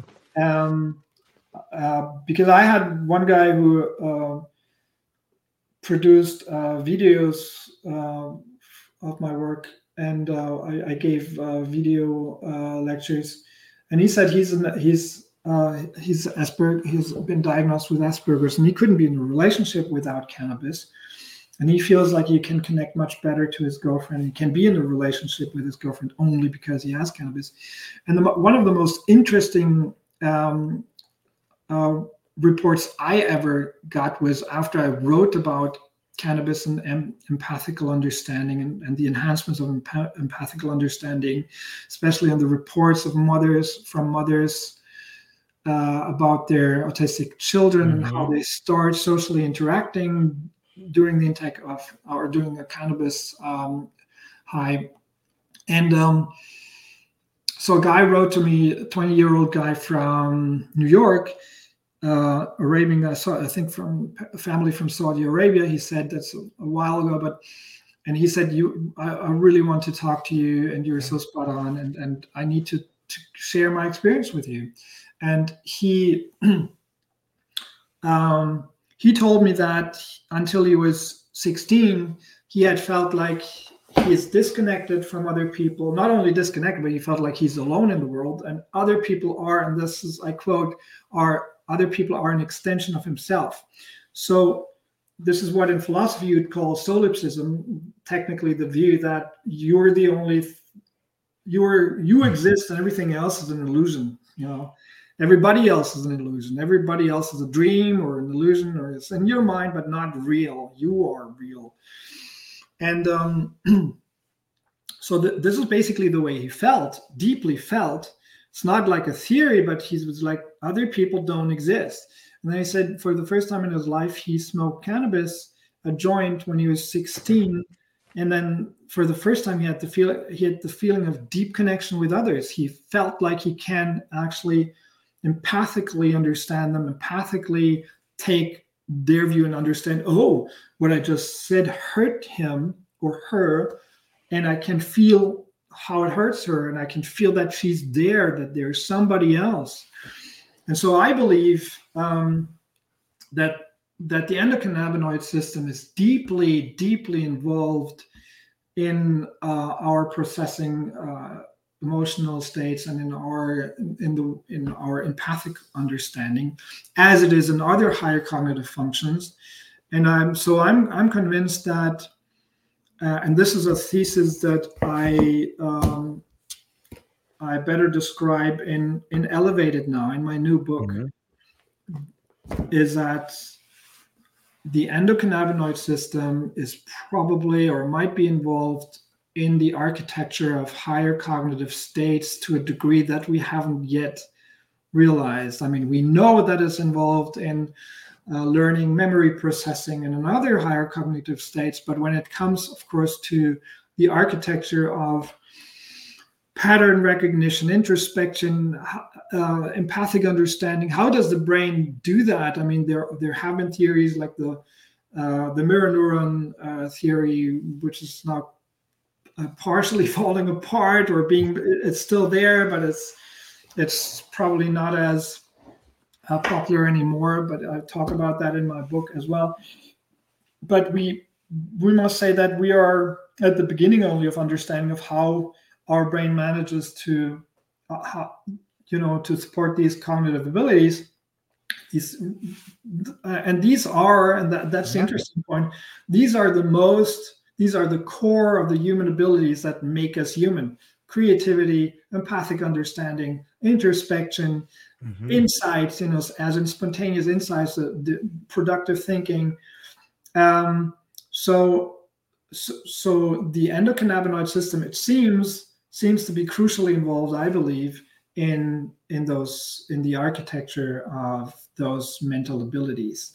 And that would be something I think to pursue for researchers as they go along and want to explain higher cognition, to look at the endocannabinoid system and see how it is involved in that, because we can see how cannabis taken, ingested or inhaled, exogenous cannabinoids, plant cannabinoids, phytocannabinoids, how they can interact with the system and maybe enhance it. Maybe sometimes you are too enhanced or you're too far out, it doesn't work anymore. But I believe we have a strong incentive there, from what we know and from maybe my research from that field, to look deeper into how endocannabinoids and how the endocannabinoid system is involved in supporting those functions. It's mind-blowing to me. And in some ways, like I'm beginning to see this thing take shape, where if you look at the thesis that you wrote in 2002, and it talked about higher level functioning on some level, you have this theory about, we're going to look back on folk psychology in a certain way. Might it be that we use the endocannabinoid system to start making some of that architecture? In some ways, I see some of the research you're doing now as echoing back to the very foundation that you wrote when you were interesting. In your research on cannabis high, have you encountered philosophical questions about altered states of consciousness and their implications for our understanding of reality and the self? Yeah, absolutely. Yeah.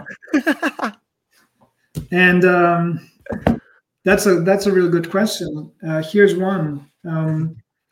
I think I also came to a deeper understanding of human nature, because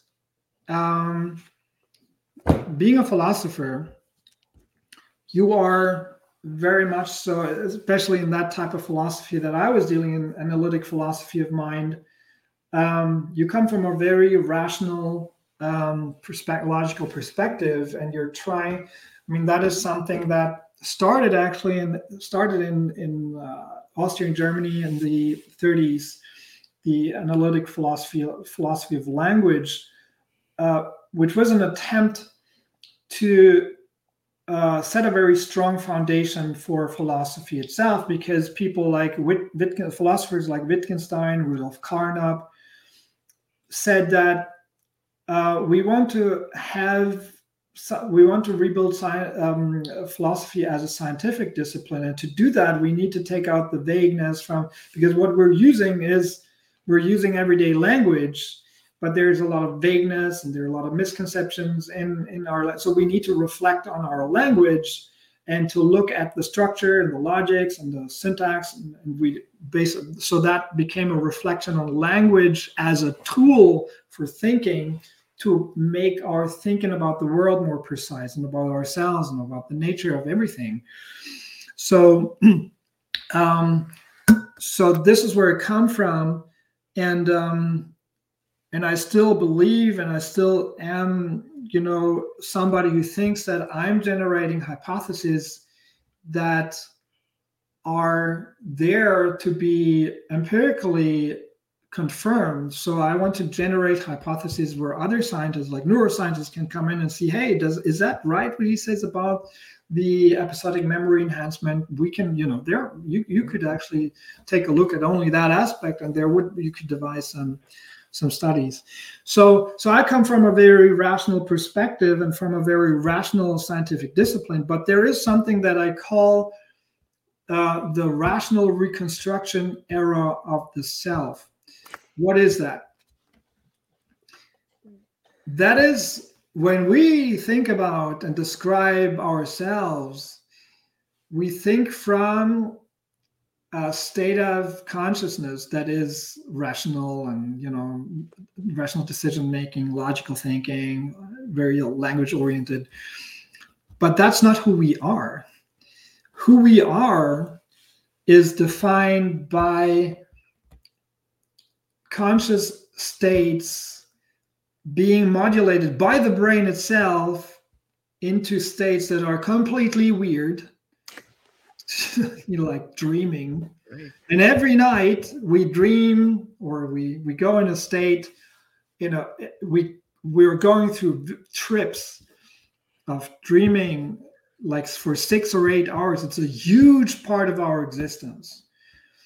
During the day, we're going through states of we are visually absorbed, we're absorbed in the virtual world sometimes. That's a different conscious states. We are going through states of ecstasy when we're in an orgasm, when we're dancing, when we're listening to whatever kind of music, when we're going to sports events. That's why people go there. They want to experience a state of ecstasy with other people, which is a different state of consciousness.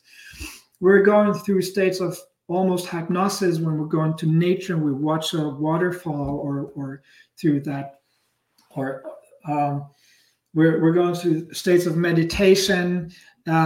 So altered states of consciousness are not only something that we induce for fun, but they are built into our nature. That's who we are.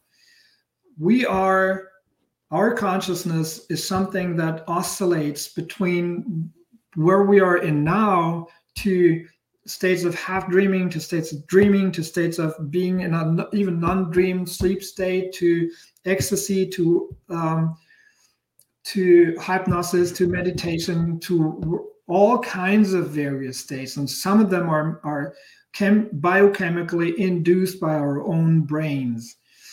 So, for instance, and that is when I was studying still, I was asked if I could give a lecture, or if I could comment on a lecture by an American philosopher, Owen Flanagan, that was at Duke University, who was talking about whether dreams would have do dreams have a function, evolutionary speaking, not only personally speaking. We could say dreams, or the fact that we are dreaming and that we have experience during dreaming, might be personally important to us because we find out things about our subconsciousness. But do they have an evolutionary advantage, or are they just happening for some reason that doesn't really is advantageous?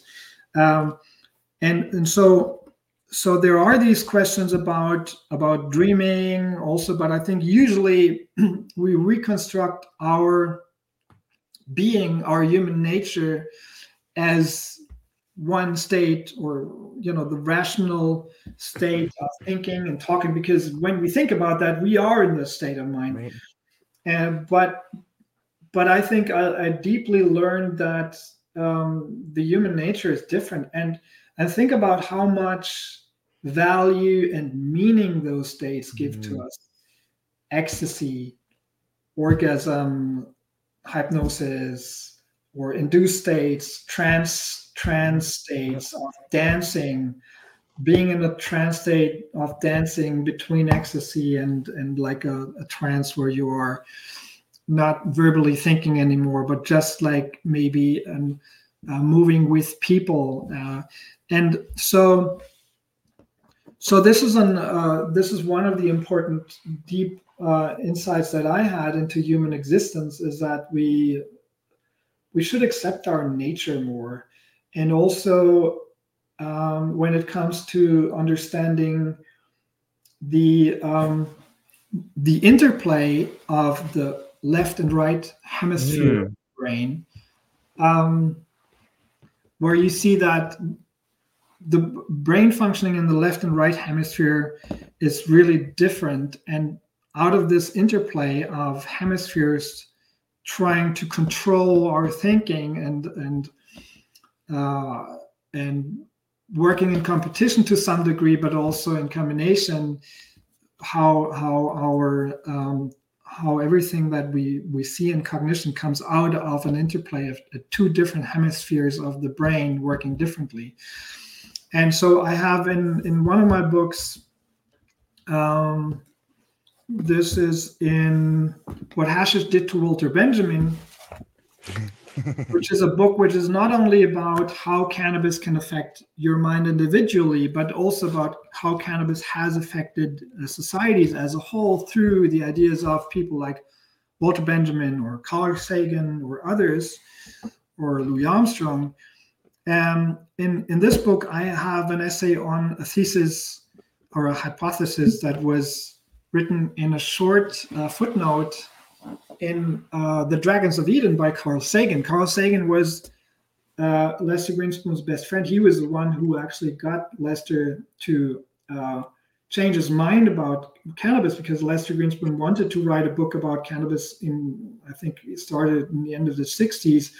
And he was really, as a Harvard professor, associate professor for psychiatry, he was concerned about the use of cannabis and psychedelics at that time. And he was concerned about young people, getting problems with it. And so Carl Sagan came back to him and said, no, you should try this. This is good. This is not as dangerous as everybody believes. And then Lester got into researching it and wrote an amazing book. Here's Marijuana Reconsidered. I can still recommend it to everybody, because even after 50 years, it's still one of the best books ever, or maybe the best book written on the subject. With his dedication, I'm really proud of him. He gave it to me when I visited him in his home in Auburndale in 2016. And where was I? We were talking. Yeah, Carl Sagan's thesis. I'm thinking of Lester. It's always it's really a loss to me, because I still hear his voice very often, because we had so many conversations over years, and he became such a dear friend to me. So, but his friend Carl Sagan, many people don't know that, but he used cannabis very often, and he used it to generate ideas for his public lectures and for his work. And in his book, which is about the nature of human cognition, in his book, The Dragons of Eden, for which he won the Pulitzer Prize, he has the hypothesis that cannabis might suppress the left hemisphere to a certain degree and help the right hemisphere to and therefore to produce insights and to produce creative ideas, etc. And I think that he was onto something, especially if you look at the modern view of the left and the right brain hemisphere, because I think many people in the population still have the very simplistic terms in which people put the left and right hemisphere workings in the 70s or before the 70s, saying like language happens in the left side and emotion on the right side, and all that is of course not correct.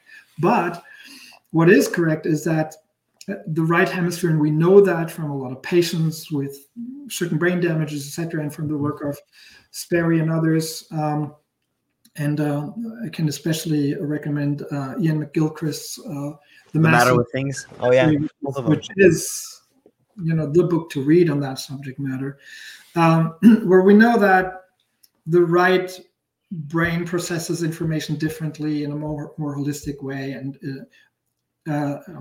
abilities like empathic understanding and imagery and imagination and episodic memory, etc., are more to be found being processed on a certain level. It's not just separated, but it's the aspects of irony, etc., and creativity are more to be found there.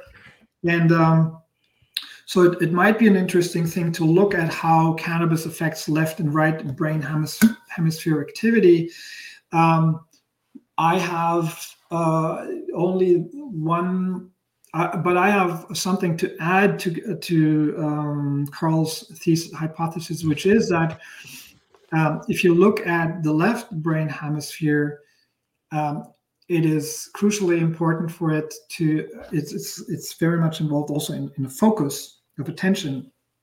So this is a very beautiful way in which Ian McGilchrist describes how our cognition works on the level of attention. When you have a hen picking for seeds for food, the left hemisphere is more there to control in a restricted visual field the picking and the motor control. So it keeps you in that field and gives you the precision to do that. But the right brain hemisphere is where in your peripheral vision you might the animal might see a flying predator or a fox, and then the right brain hemisphere interferes with that obsessive, picking and says, "Hey, stop it! There's something you need to run away from." And you understand that there. You have to have two competing systems. The one controls that you stay there and you have a very close focus, and the other one says, no, wait, here is another signal. This is getting too strong. The fox, there's a pair of eyes there. You should run. This is staring at you. That's not good. So competing systems, and the output is something that helps you to survive. But I think when it comes to cannabis, you have to also consider that it also gives you hyperfocus. So this is something where I think, yes, many and most of the cognitive abilities that I've quoted before, introspection, empathic understanding, pattern recognition, those are very much more right hemisphere based. But when it comes to focus, this seems to be something that cannabis can also do, and this is more left hemisphere based. I looked into the studies, I looked into what's there, but that's a while ago. When it comes to right and left hemisphere processing and cannabis or the endocannabinoid system, but so far I couldn't find enough evidence for either. There's not a lot, so I think this is still a hypothesis that's very interesting, and to look into how the endocannabinoid system is involved, or if it's hemispherically different, or what's going on there. But I think Carl Sagan was onto something, and if you look at Carl Sagan's research that he had done at that point, I mean, he was on the level. He was, even though he didn't come from that academic field, he had read everything that was really basically the state of the art of knowledge at that point about the left and the right brain hemisphere and about human cognition in evolutionary terms. So it was an interesting thesis at that point already, and very informed thesis, because he knew that kind of research, and he, being the smart guy he already had experiences with cannabis. So this was one where he was talking about that, and of course he wrote an essay which I highly recommend to everybody, which was called Mr. X, because he still published that anonymously in Lester's book Marijuana Reconsidered. You find it online, I think it's published, where he also talks about pattern recognition and other cognitive enhancements. An amazing, one of the best essays on the subject matter.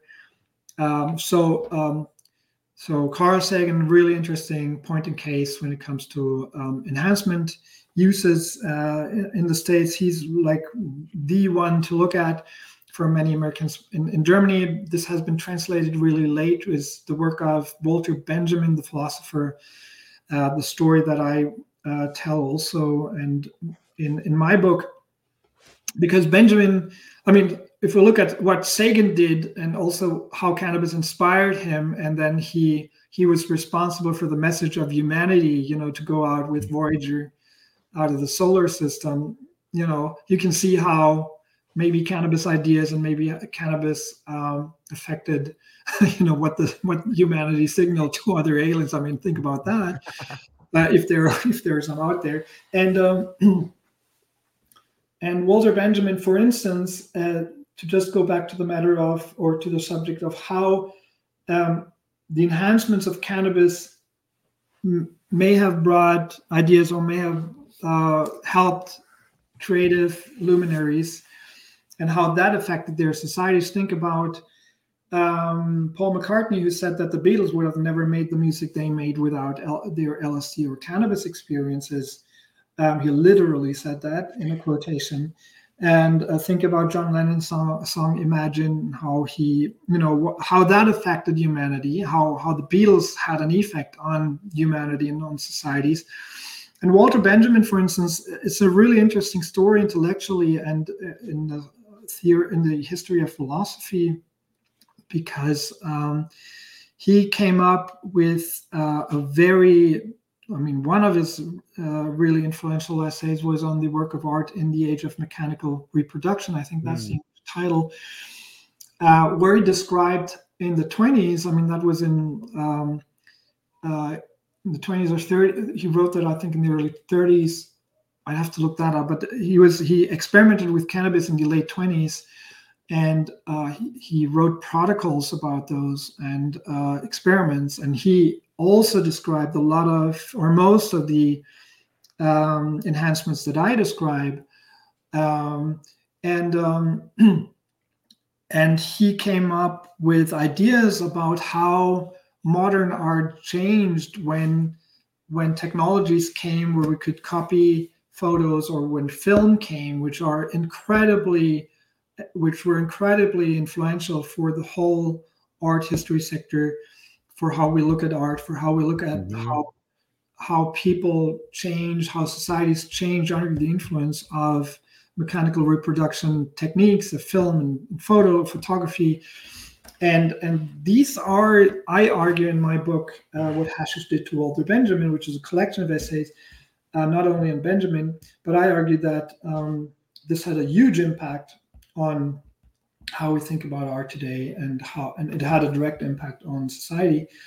And then there's, for instance, I have another essay on the early evolution of jazz, with jazz musicians like Louis Armstrong and basically all others, not all others, but many others, using cannabis, and how that probably had an impact on the lives of people, on their work, and on the background of my research. And I think that's really underestimated. So I think my work also is interesting for historians and for people who want to know about how psychoactive substances had an impact, also a positive, really positive impact on societies. And I think that's an open-ended question, but we're only beginning to have an understanding of how luminaries like Louis Armstrong, Billie Holiday, Lester Young, and many, many others who used cannabis. There's a long list. I mean, if you look at the Hashish Club, Alexandre Dumas père, Eugène Delacroix, Charles Baudelaire, Arthur Rimbaud, Lord Byron, Marcel Proust, William Butler Yeats, they all used cannabis and they wrote about it. Rudyard Kipling, Jungle Book, used cannabis. Carl Sagan, Francis Crick, Richard Feynman, Oliver Sacks, Lenny Bruce, George Carlin, Bill Hicks, Bill Maher. And basically, somebody sent me a clip of George Carlin 2 years ago or so, a big George Carlin fan. Nice. Where George Carlin talks about cannabis being a tool. And I was like, wow, yeah, he was spot on. And probably because of the influence of Robert Anton Wilson on him, he wrote about cannabis a lot and thought about cannabis as a tool. And so I was like, okay, that's interesting to know, because I had never heard him using that metaphor.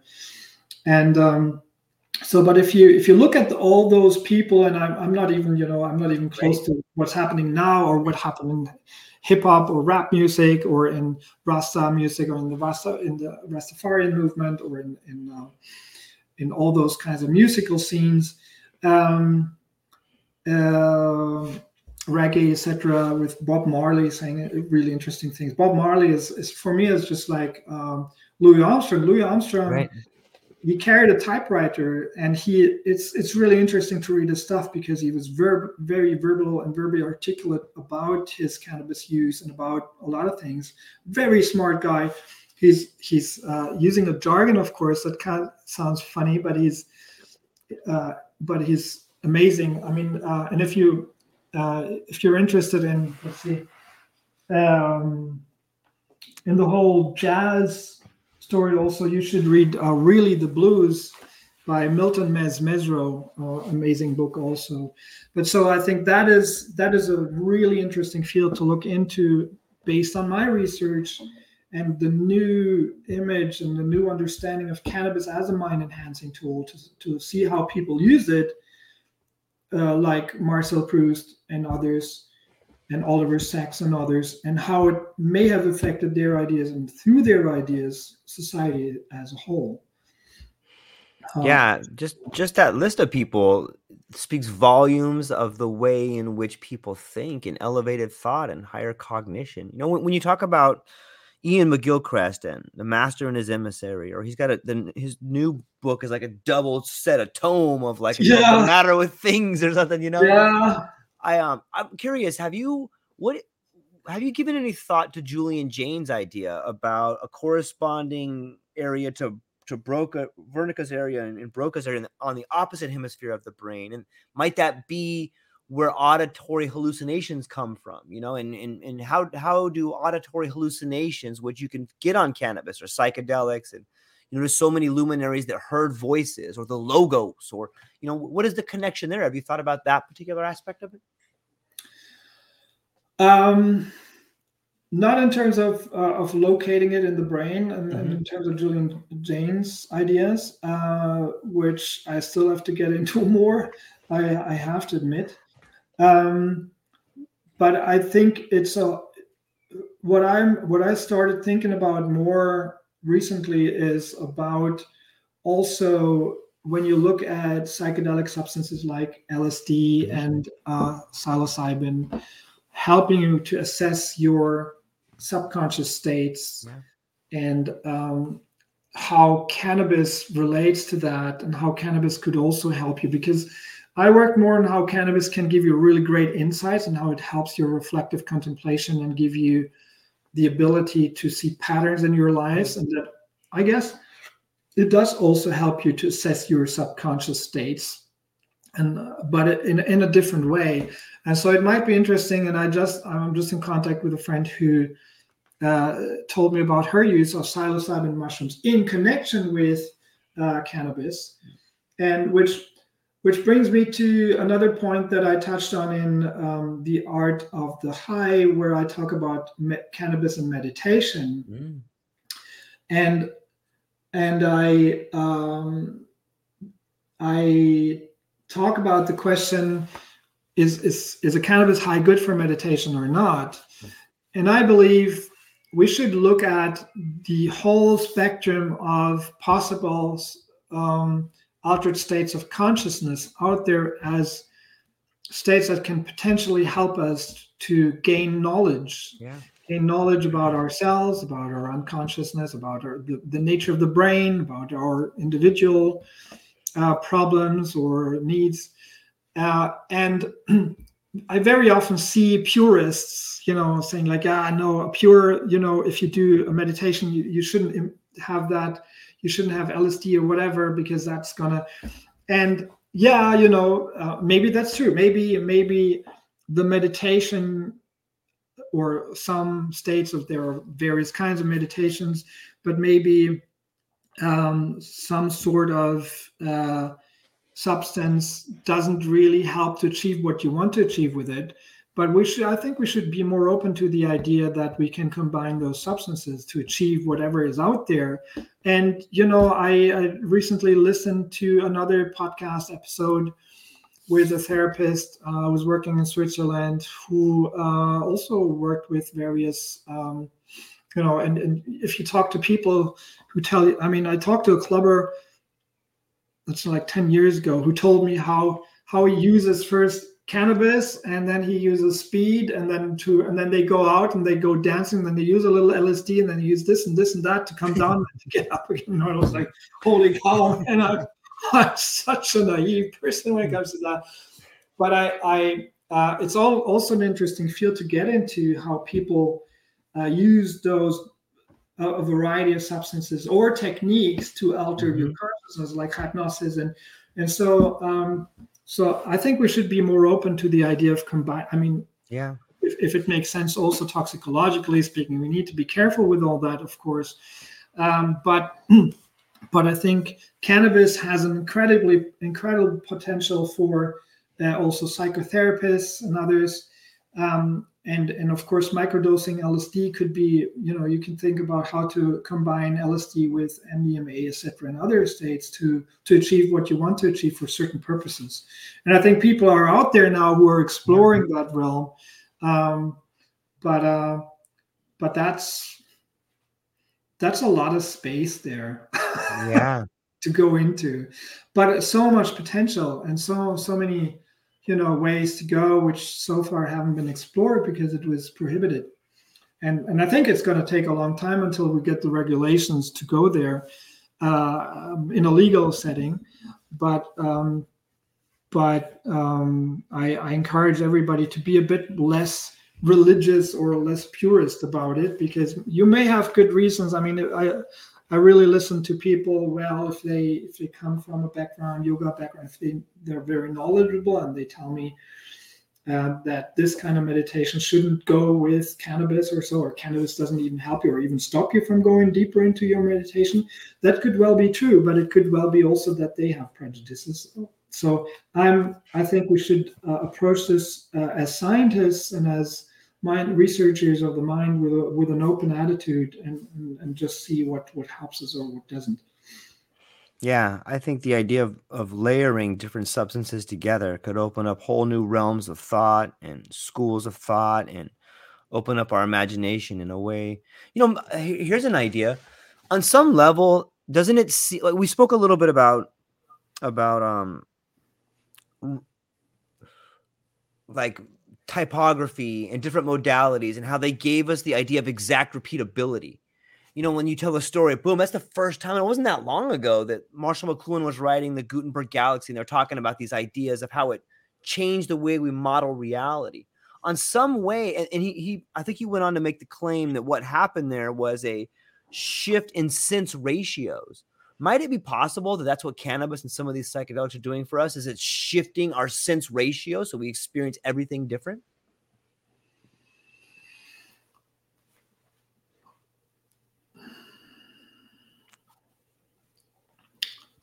I love it.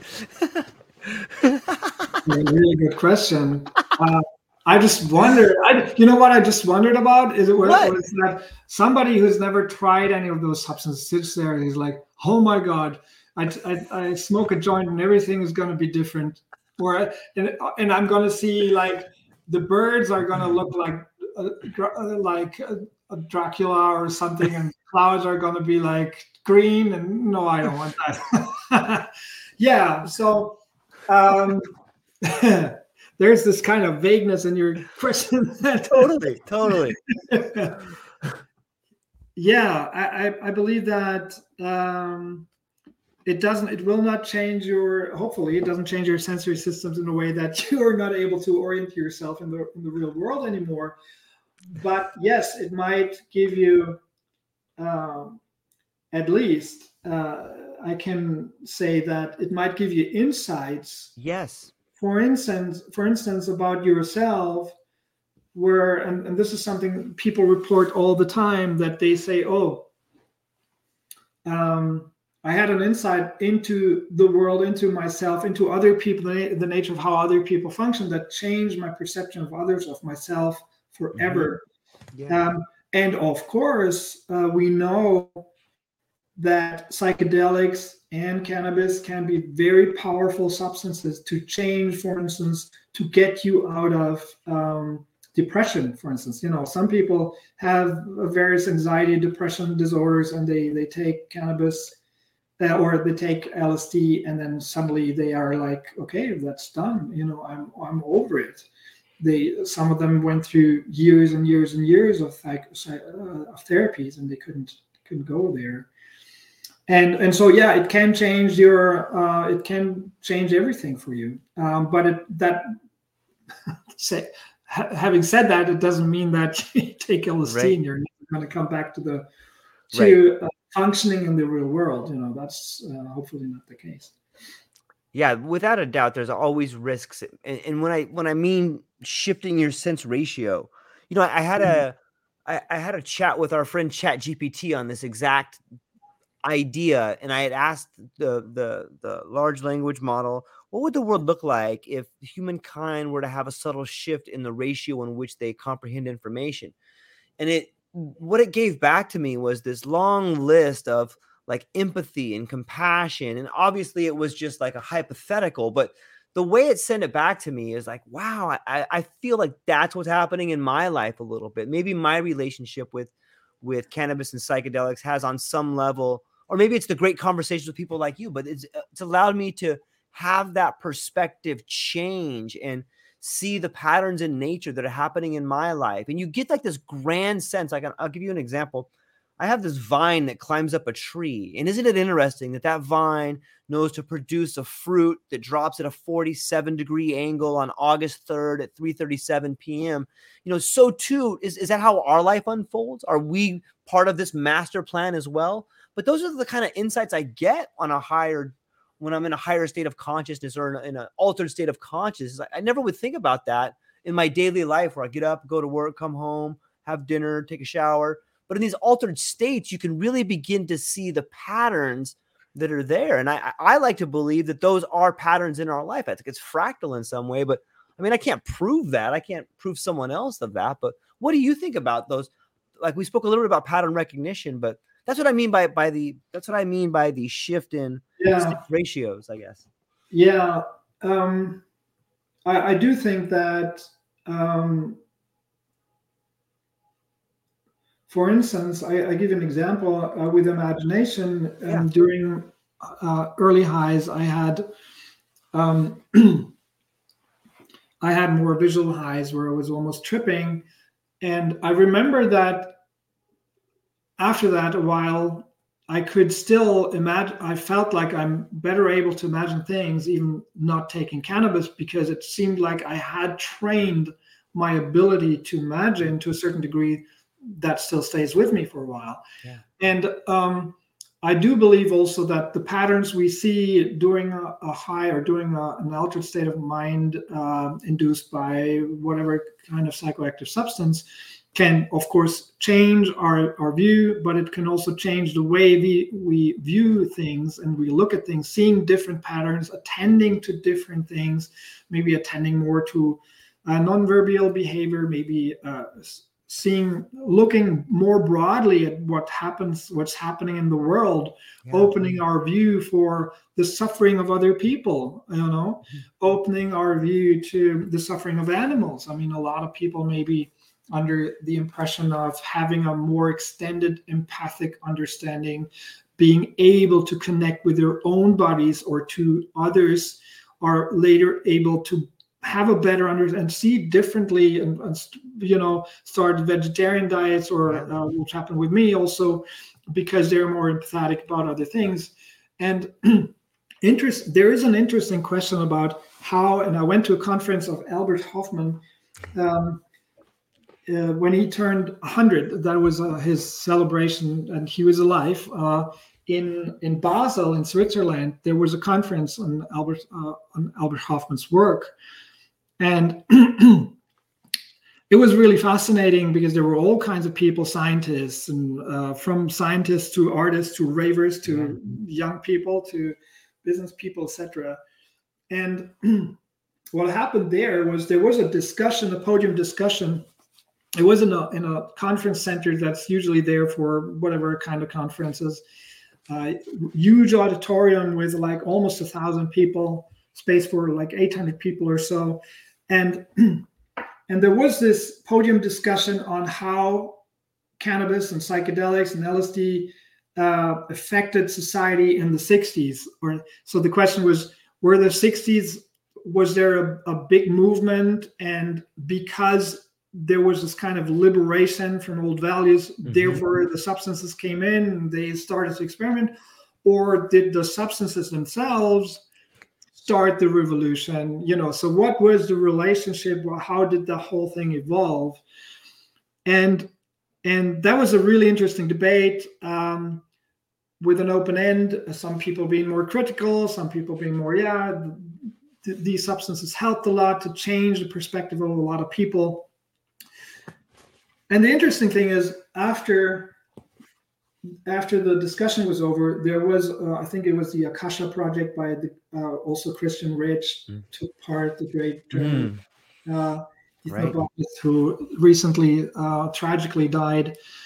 And they started to make music, like kind of ethno-trance, tribal, electronic, something danceable music. Wonderful stuff that they played on stage.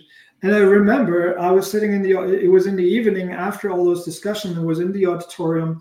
Everybody was sitting in chairs and they played their music. And after a while, I saw some young people starting to dance, like a group of 5 people.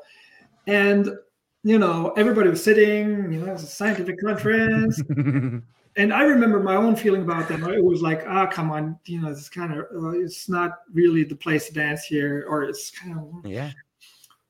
And half an hour later, everybody danced in that room.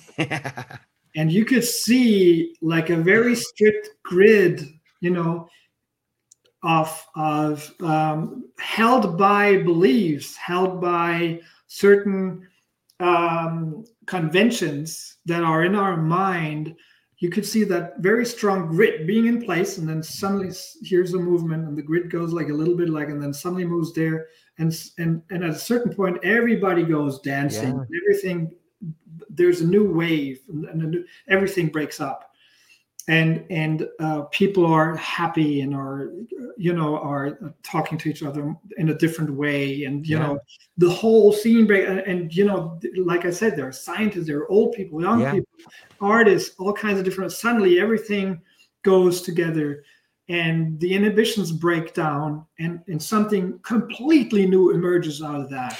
And I thought that's such a forceful metaphor for what happened in the 60s. Yeah. And I'm sure that substances like LSD and others played a role in that. In this room, the music played the role. And I think, it really can change not only our perception of things and how we see patterns, but the way we act, the way we relate to others, the way we see our society evolving, the way we.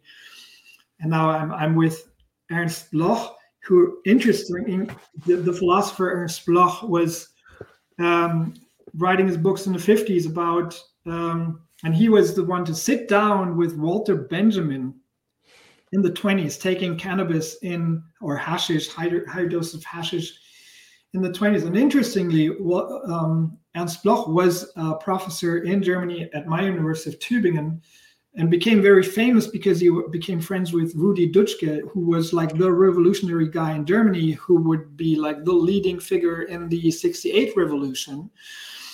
Now, Ernst Bloch, under the impression probably also of cannabis, was considered a neo-Marxist. And Marxists believed basically that the human mind and human existence is very much shaped by the environment, so they thought in classes, and they thought that the humans are shaped by what they believe. Ernst Bloch, in his main work, wrote a passage where he said, humans are not only shaped. It's also, he wrote a book called Der Geist der Utopie, the spirit of utopia. I think the translation is different, right, in English, but he something utopia. But anyway, he thought that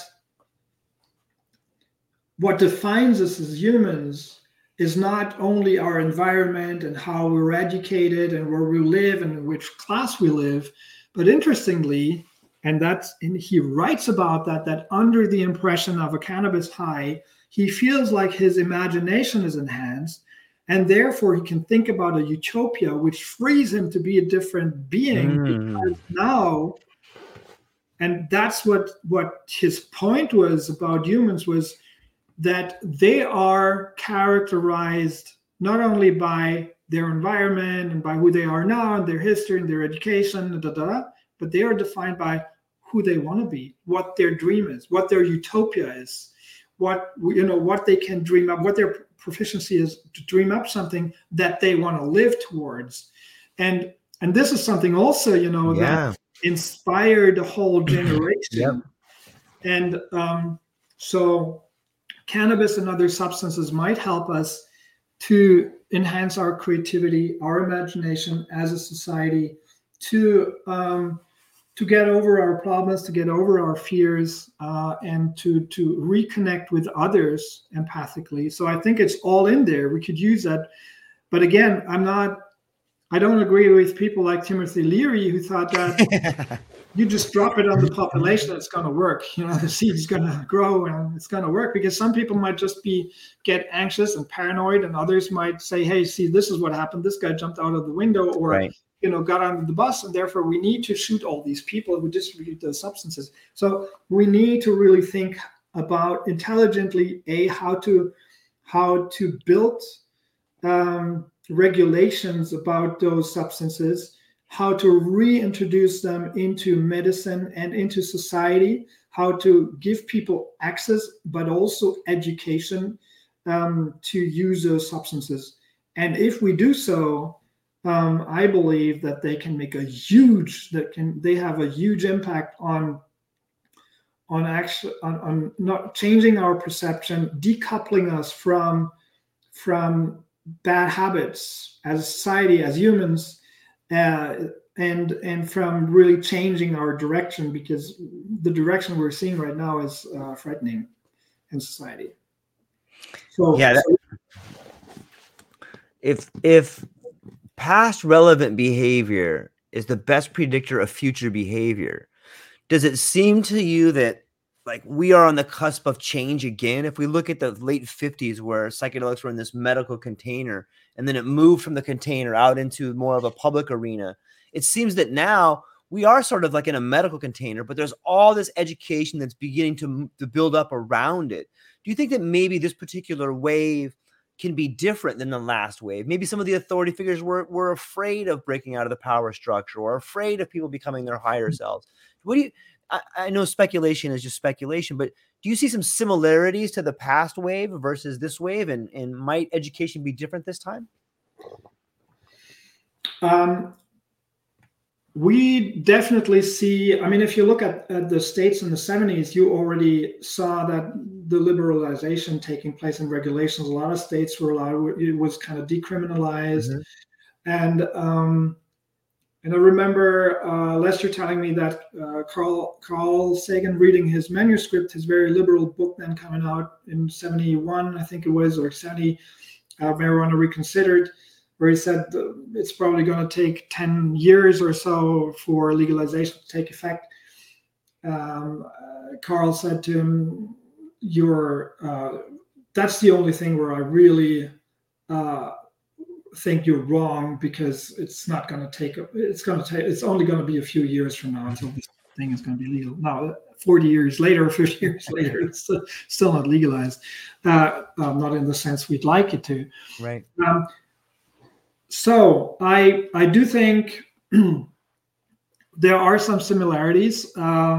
Yes, there were already efforts to make it more accessible, more legal, to use it. And we had a lot of great studies up until the 70s, mm-hmm.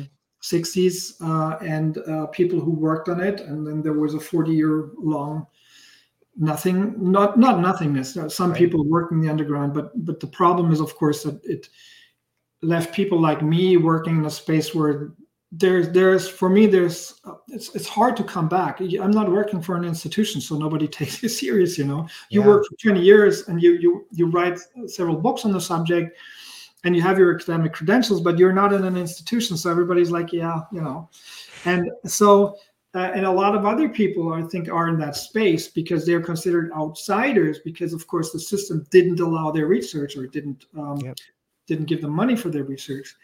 So there are some similarities. But there are things that are really different. And when you look at cannabinoid medicine, for instance, we know a lot more about the endocannabinoid system. That knowledge is not going to go away. We have a lot of different tools now, like medical vaporizers to use cannabis, and we have the knowledge in the field already of, like, look at Canada. The last time I looked, there were 450,000 patients. I think it must be maybe 500,000 now. I'm not sure. And of course, you have experience from the recreational space. But in terms of patient population, you now have a lot of experience. You have new technologies coming up.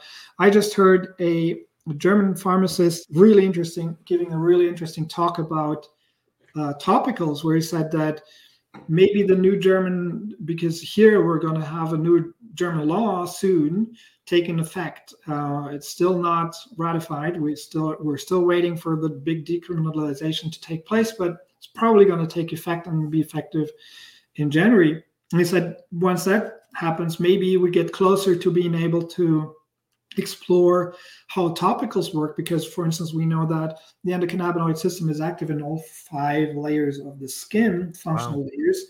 And one of the problems right now is that for CBD topicals or THC topicals to enter the skin and to get to the deepest layer, which is important for instance, nociception or for pain treatment or for anti-inflammatory for an anti-inflammatory effect, people with arthritis or other things. So maybe you can come up with formulations that have transporter molecules that bring the cannabinoids deeper into those layers. And so you can see how technologically we have evolved from the 70s. We have gained a lot of knowledge in medicine. What we also have now, and I think this is not to be underestimated, you mentioned ChatGPT, and I think artificial intelligence is going to change the way we retrieve knowledge from the whole medical field, because we are looking at we're still looking at RCTs, at randomized controlled studies, as the gold standard in the medical field. And in my belief, from what I've seen as a philosopher and as somebody who has worked in the pharmaceutical industry, selling or as a marketing communications director for cannabis, natural cannabis, and real world evidence, what's called real world evidence, how we actually consider evidence that comes from the experience of doctors in the field, from patient feedback, from other feedbacks, from observational studies, etc., is underestimated. And I think once we apply artificial intelligence on that kind of real world studies, experiential reports, but also it's going to help us to understand how a complicated compound like cannabis, with its more than 140 cannabinoids, with its more than 200 terpenes and dozens of flavonoids, how it's going to really affect and target receptors in our brains and bodies. That's an incredibly complicated equation, and artificial intelligence and computational power will help us to better understand how this affects us individually. Also with genetics, and giving us the important information about how we're individually different, how we might respond differently to those substances. Also, medicine now finally finding a bit more, or looking a bit more into how women and men react differently to medications and how they have different symptoms. That will play a role. So I do think we could, and as again, I'm careful. Right. We are at a different point, and this could propel our knowledge, and this could propel societies. But of course, we're seeing the United States struggling not to become a fascist country, and I'm meaning that coming from Germany and knowing the history, Yeah. I'm dead serious about that. This is something that is a possibility. We're seeing in Germany, like we have the AfD party, which is really right-winged and under observation of Secret Service, etc. They have very radical elements. They're up to 20% almost nationwide now. We're seeing radicalization. I mean, we don't need to talk about what's happening in Russia, what's happening in China. So we're seeing democracies collapse.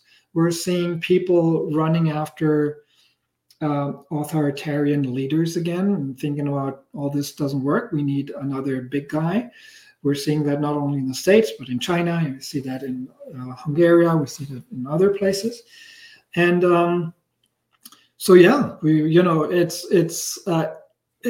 going to be a battle, and it's going to be a fight. So and in that larger context of what's happening in modern societies, everything can happen. But I think we are totally at a different point as to what means we have to study those substances, as to what we already know about those substances and what they can do.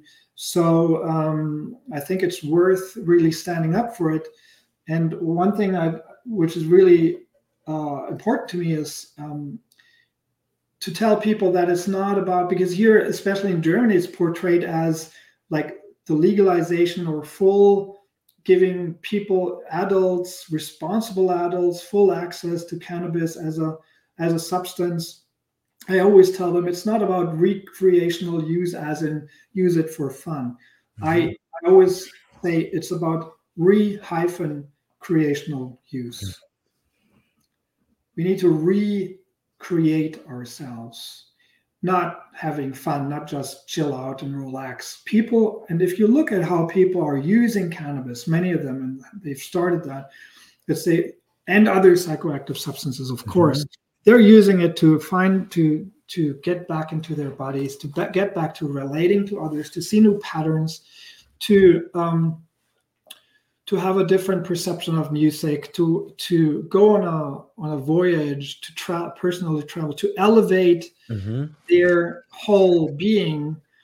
And this is what my book Elevated is all about, that people are struggling, that the ways in which this Elevated is a deeper exploration, by the way, which is for those who are interested more into the psychology. It has more than 180 references, scientific references, and it's opposed to The Art of the High, which is a book that I wrote, a minimalist book, which is a guidebook for people to more practically understand how they can use cannabis to experience those enhancements. It's a book that you can read in 3 hours. The Elevated is a book for readers who want to go a bit deeper and understand a bit more about enhancement uses, like the enhancement of ethical understanding, introspection, or empathy, or insights, and also about the history, about the prohibition, so it's important for me to state that usually when we talk about the prohibition, some of us understand how the prohibition has caused epic suffering, but I think we need to think about the prohibition and about legalization also in terms of what potential we are missing by not allowing people to using cannabis and other psychoactive substances in an educated way, when it comes to using it therapeutically, but also when it comes to use it inspirationally for all kinds of enhancement uses.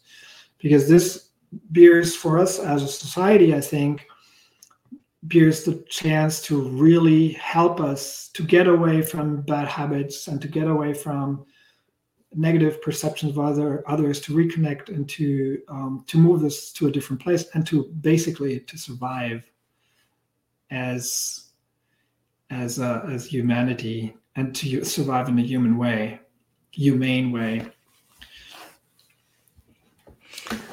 But this is such a wonderful conversation. You know what? I wish you could see what I'm looking at. I have like 4 pages of questions, and I think I got through 2 of them.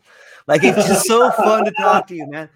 We're gonna have to come back. Maybe we can do like a once a month thing, because I think there's so much information. And maybe can you hold up the book again, the elevated book, your newest book? Yeah.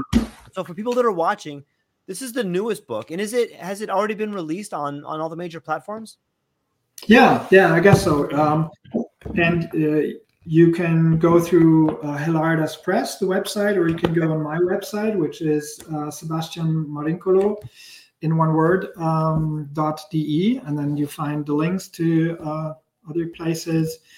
And it's been released this summer. And like I said, it's a marvelous edition, and I'm really happy that Hilaritas Press put so much work in it, because especially Richard Raza and my agent Michael Johnson, who brought me to that. It was basically a fun story, because this was one of my readers. He read my book, What Hashish Did to Walter Benjamin, in the States. He's a really great guy, Michael Johnson, and lovely guy. And he wrote to me, and he said that he just wanted to express that this is an amazing book, etc. And then I told him, hey, and that he encouraged me to publish that in the States, or to find a publishing house. And then we talked. We went back and forth in our conversation, and I said to him, hey, if you find me a publisher, I'm going to make you my agent. And that's awesome. And he tried a few, and then he's friends with Richard Raza, and he brought me to Hilaritas Press. And when Richard Raza from Hilaritas Press, who was a friend of Robert Anton Wilson, when he received the message from Michael Johnson, he said that he just put one of my quotes in one of the new editions of Robert Anton Wilson's books. And I'm not sure, but I think it was this quote, which is in The Art of the High, where I say, a marijuana high can enhance core human mental abilities. It can help you to focus, to remember, to see new patterns, to imagine, to be creative, to introspect, to empathically understand others, and to come to deep insights. If you don't find this amazing, you have lost your sense of wonder, which, by the way, is something the high can bring back too. So yeah, and he had just put that in the book, and he said, "Oh, that guy Marincolo, yeah, that sounds interesting." So that worked on that. And I'm really happy, because I had to self-publish some books, or 2 books, and self-publishing isn't fun, and it's always great to have an editor, especially such a great editor at it, and people giving you responses and on your writing, and to be blessed with such an environment. And so I also encourage people to take a look at Hilaritas Press and at the work of Robert Anton Wilson. I am very ashamed to say that it took me a while to discover it, because my readers came back to me and said, you need to read Robert Anton Wilson. But I think I was a bit a victim of the public image, or a widespread image of Robert Anton Wilson here in Germany, because he made an impact. He had an impact here. But I think people looking at the Illuminati series, they kind of looked at him as not having, because he was a letter editor for Playboy, and then he got all those conspiracy theories, and he made those. He in his books he talked about them, but of course he was aware of them, and he was smart enough to play with all that in the Illuminati series. But I think he was a bit more considered here as a conspiracy theory, whatever, not. And so I was like, do I really want to, And I recently read his Ishtar Rising book, which was originally called The Book of the Breast. And it's just, and other other books by him, and it's just amazing to see the density of ideas and to. So I highly encourage everybody to not read my book Elevated. Forget about it. It's not even worth it. No, but seriously, take a look. Go to Hilaritas Press, to the website, and if you, after looking at Robert Anton Wilson books, you don't find anything, then still you might want to consider reading Elevated. But yeah, because these are beautiful editions, new editions of his books.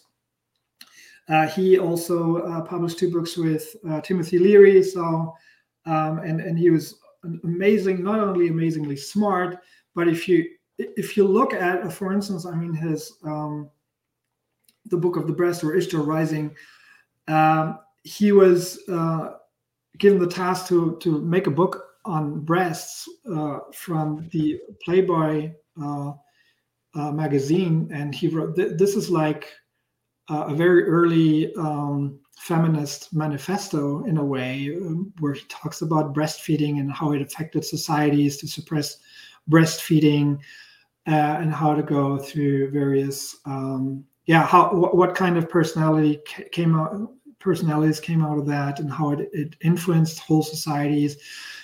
Unbelievable insights and incredibly informed, and it's really interesting to see his sources and where he got his information from. And I think both, if I can compare myself to his approach, because I didn't know his approach when I was doing that, is we're both very guerrilla in the way we looked at our sources and where we took our information from. So I found a lot of parallels in our approaches and thinking, and so I think it's a great place to be in, and to be so really, for me, an honor to be published alongside with this work. Yeah, and I would say that you echo those sentiments with an incredible list of insights and a unique way of looking at the world, and an incredible vast drawer of knowledge that you have that strings everything together. It's amazing, and people should get a certificate. If they read all your books, you should send them a certificate in some sort of, so it should be a class, man. There's so much in there.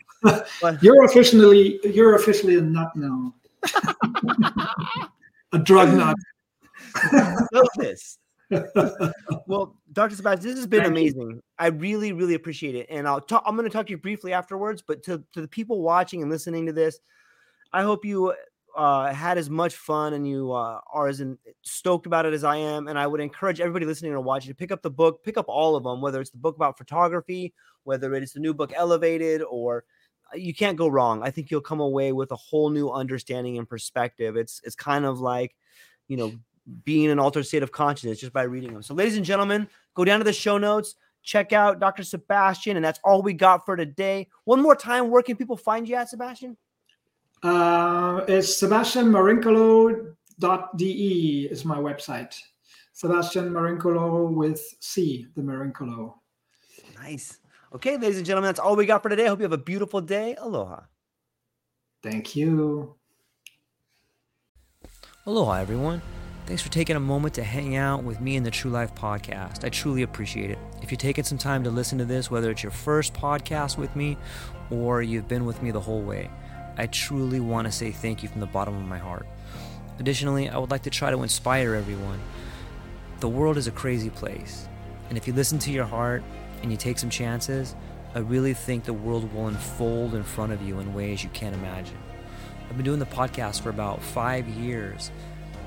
Last year, I decided to take the plunge. Well, circumstances dictated that I took the plunge, and I did.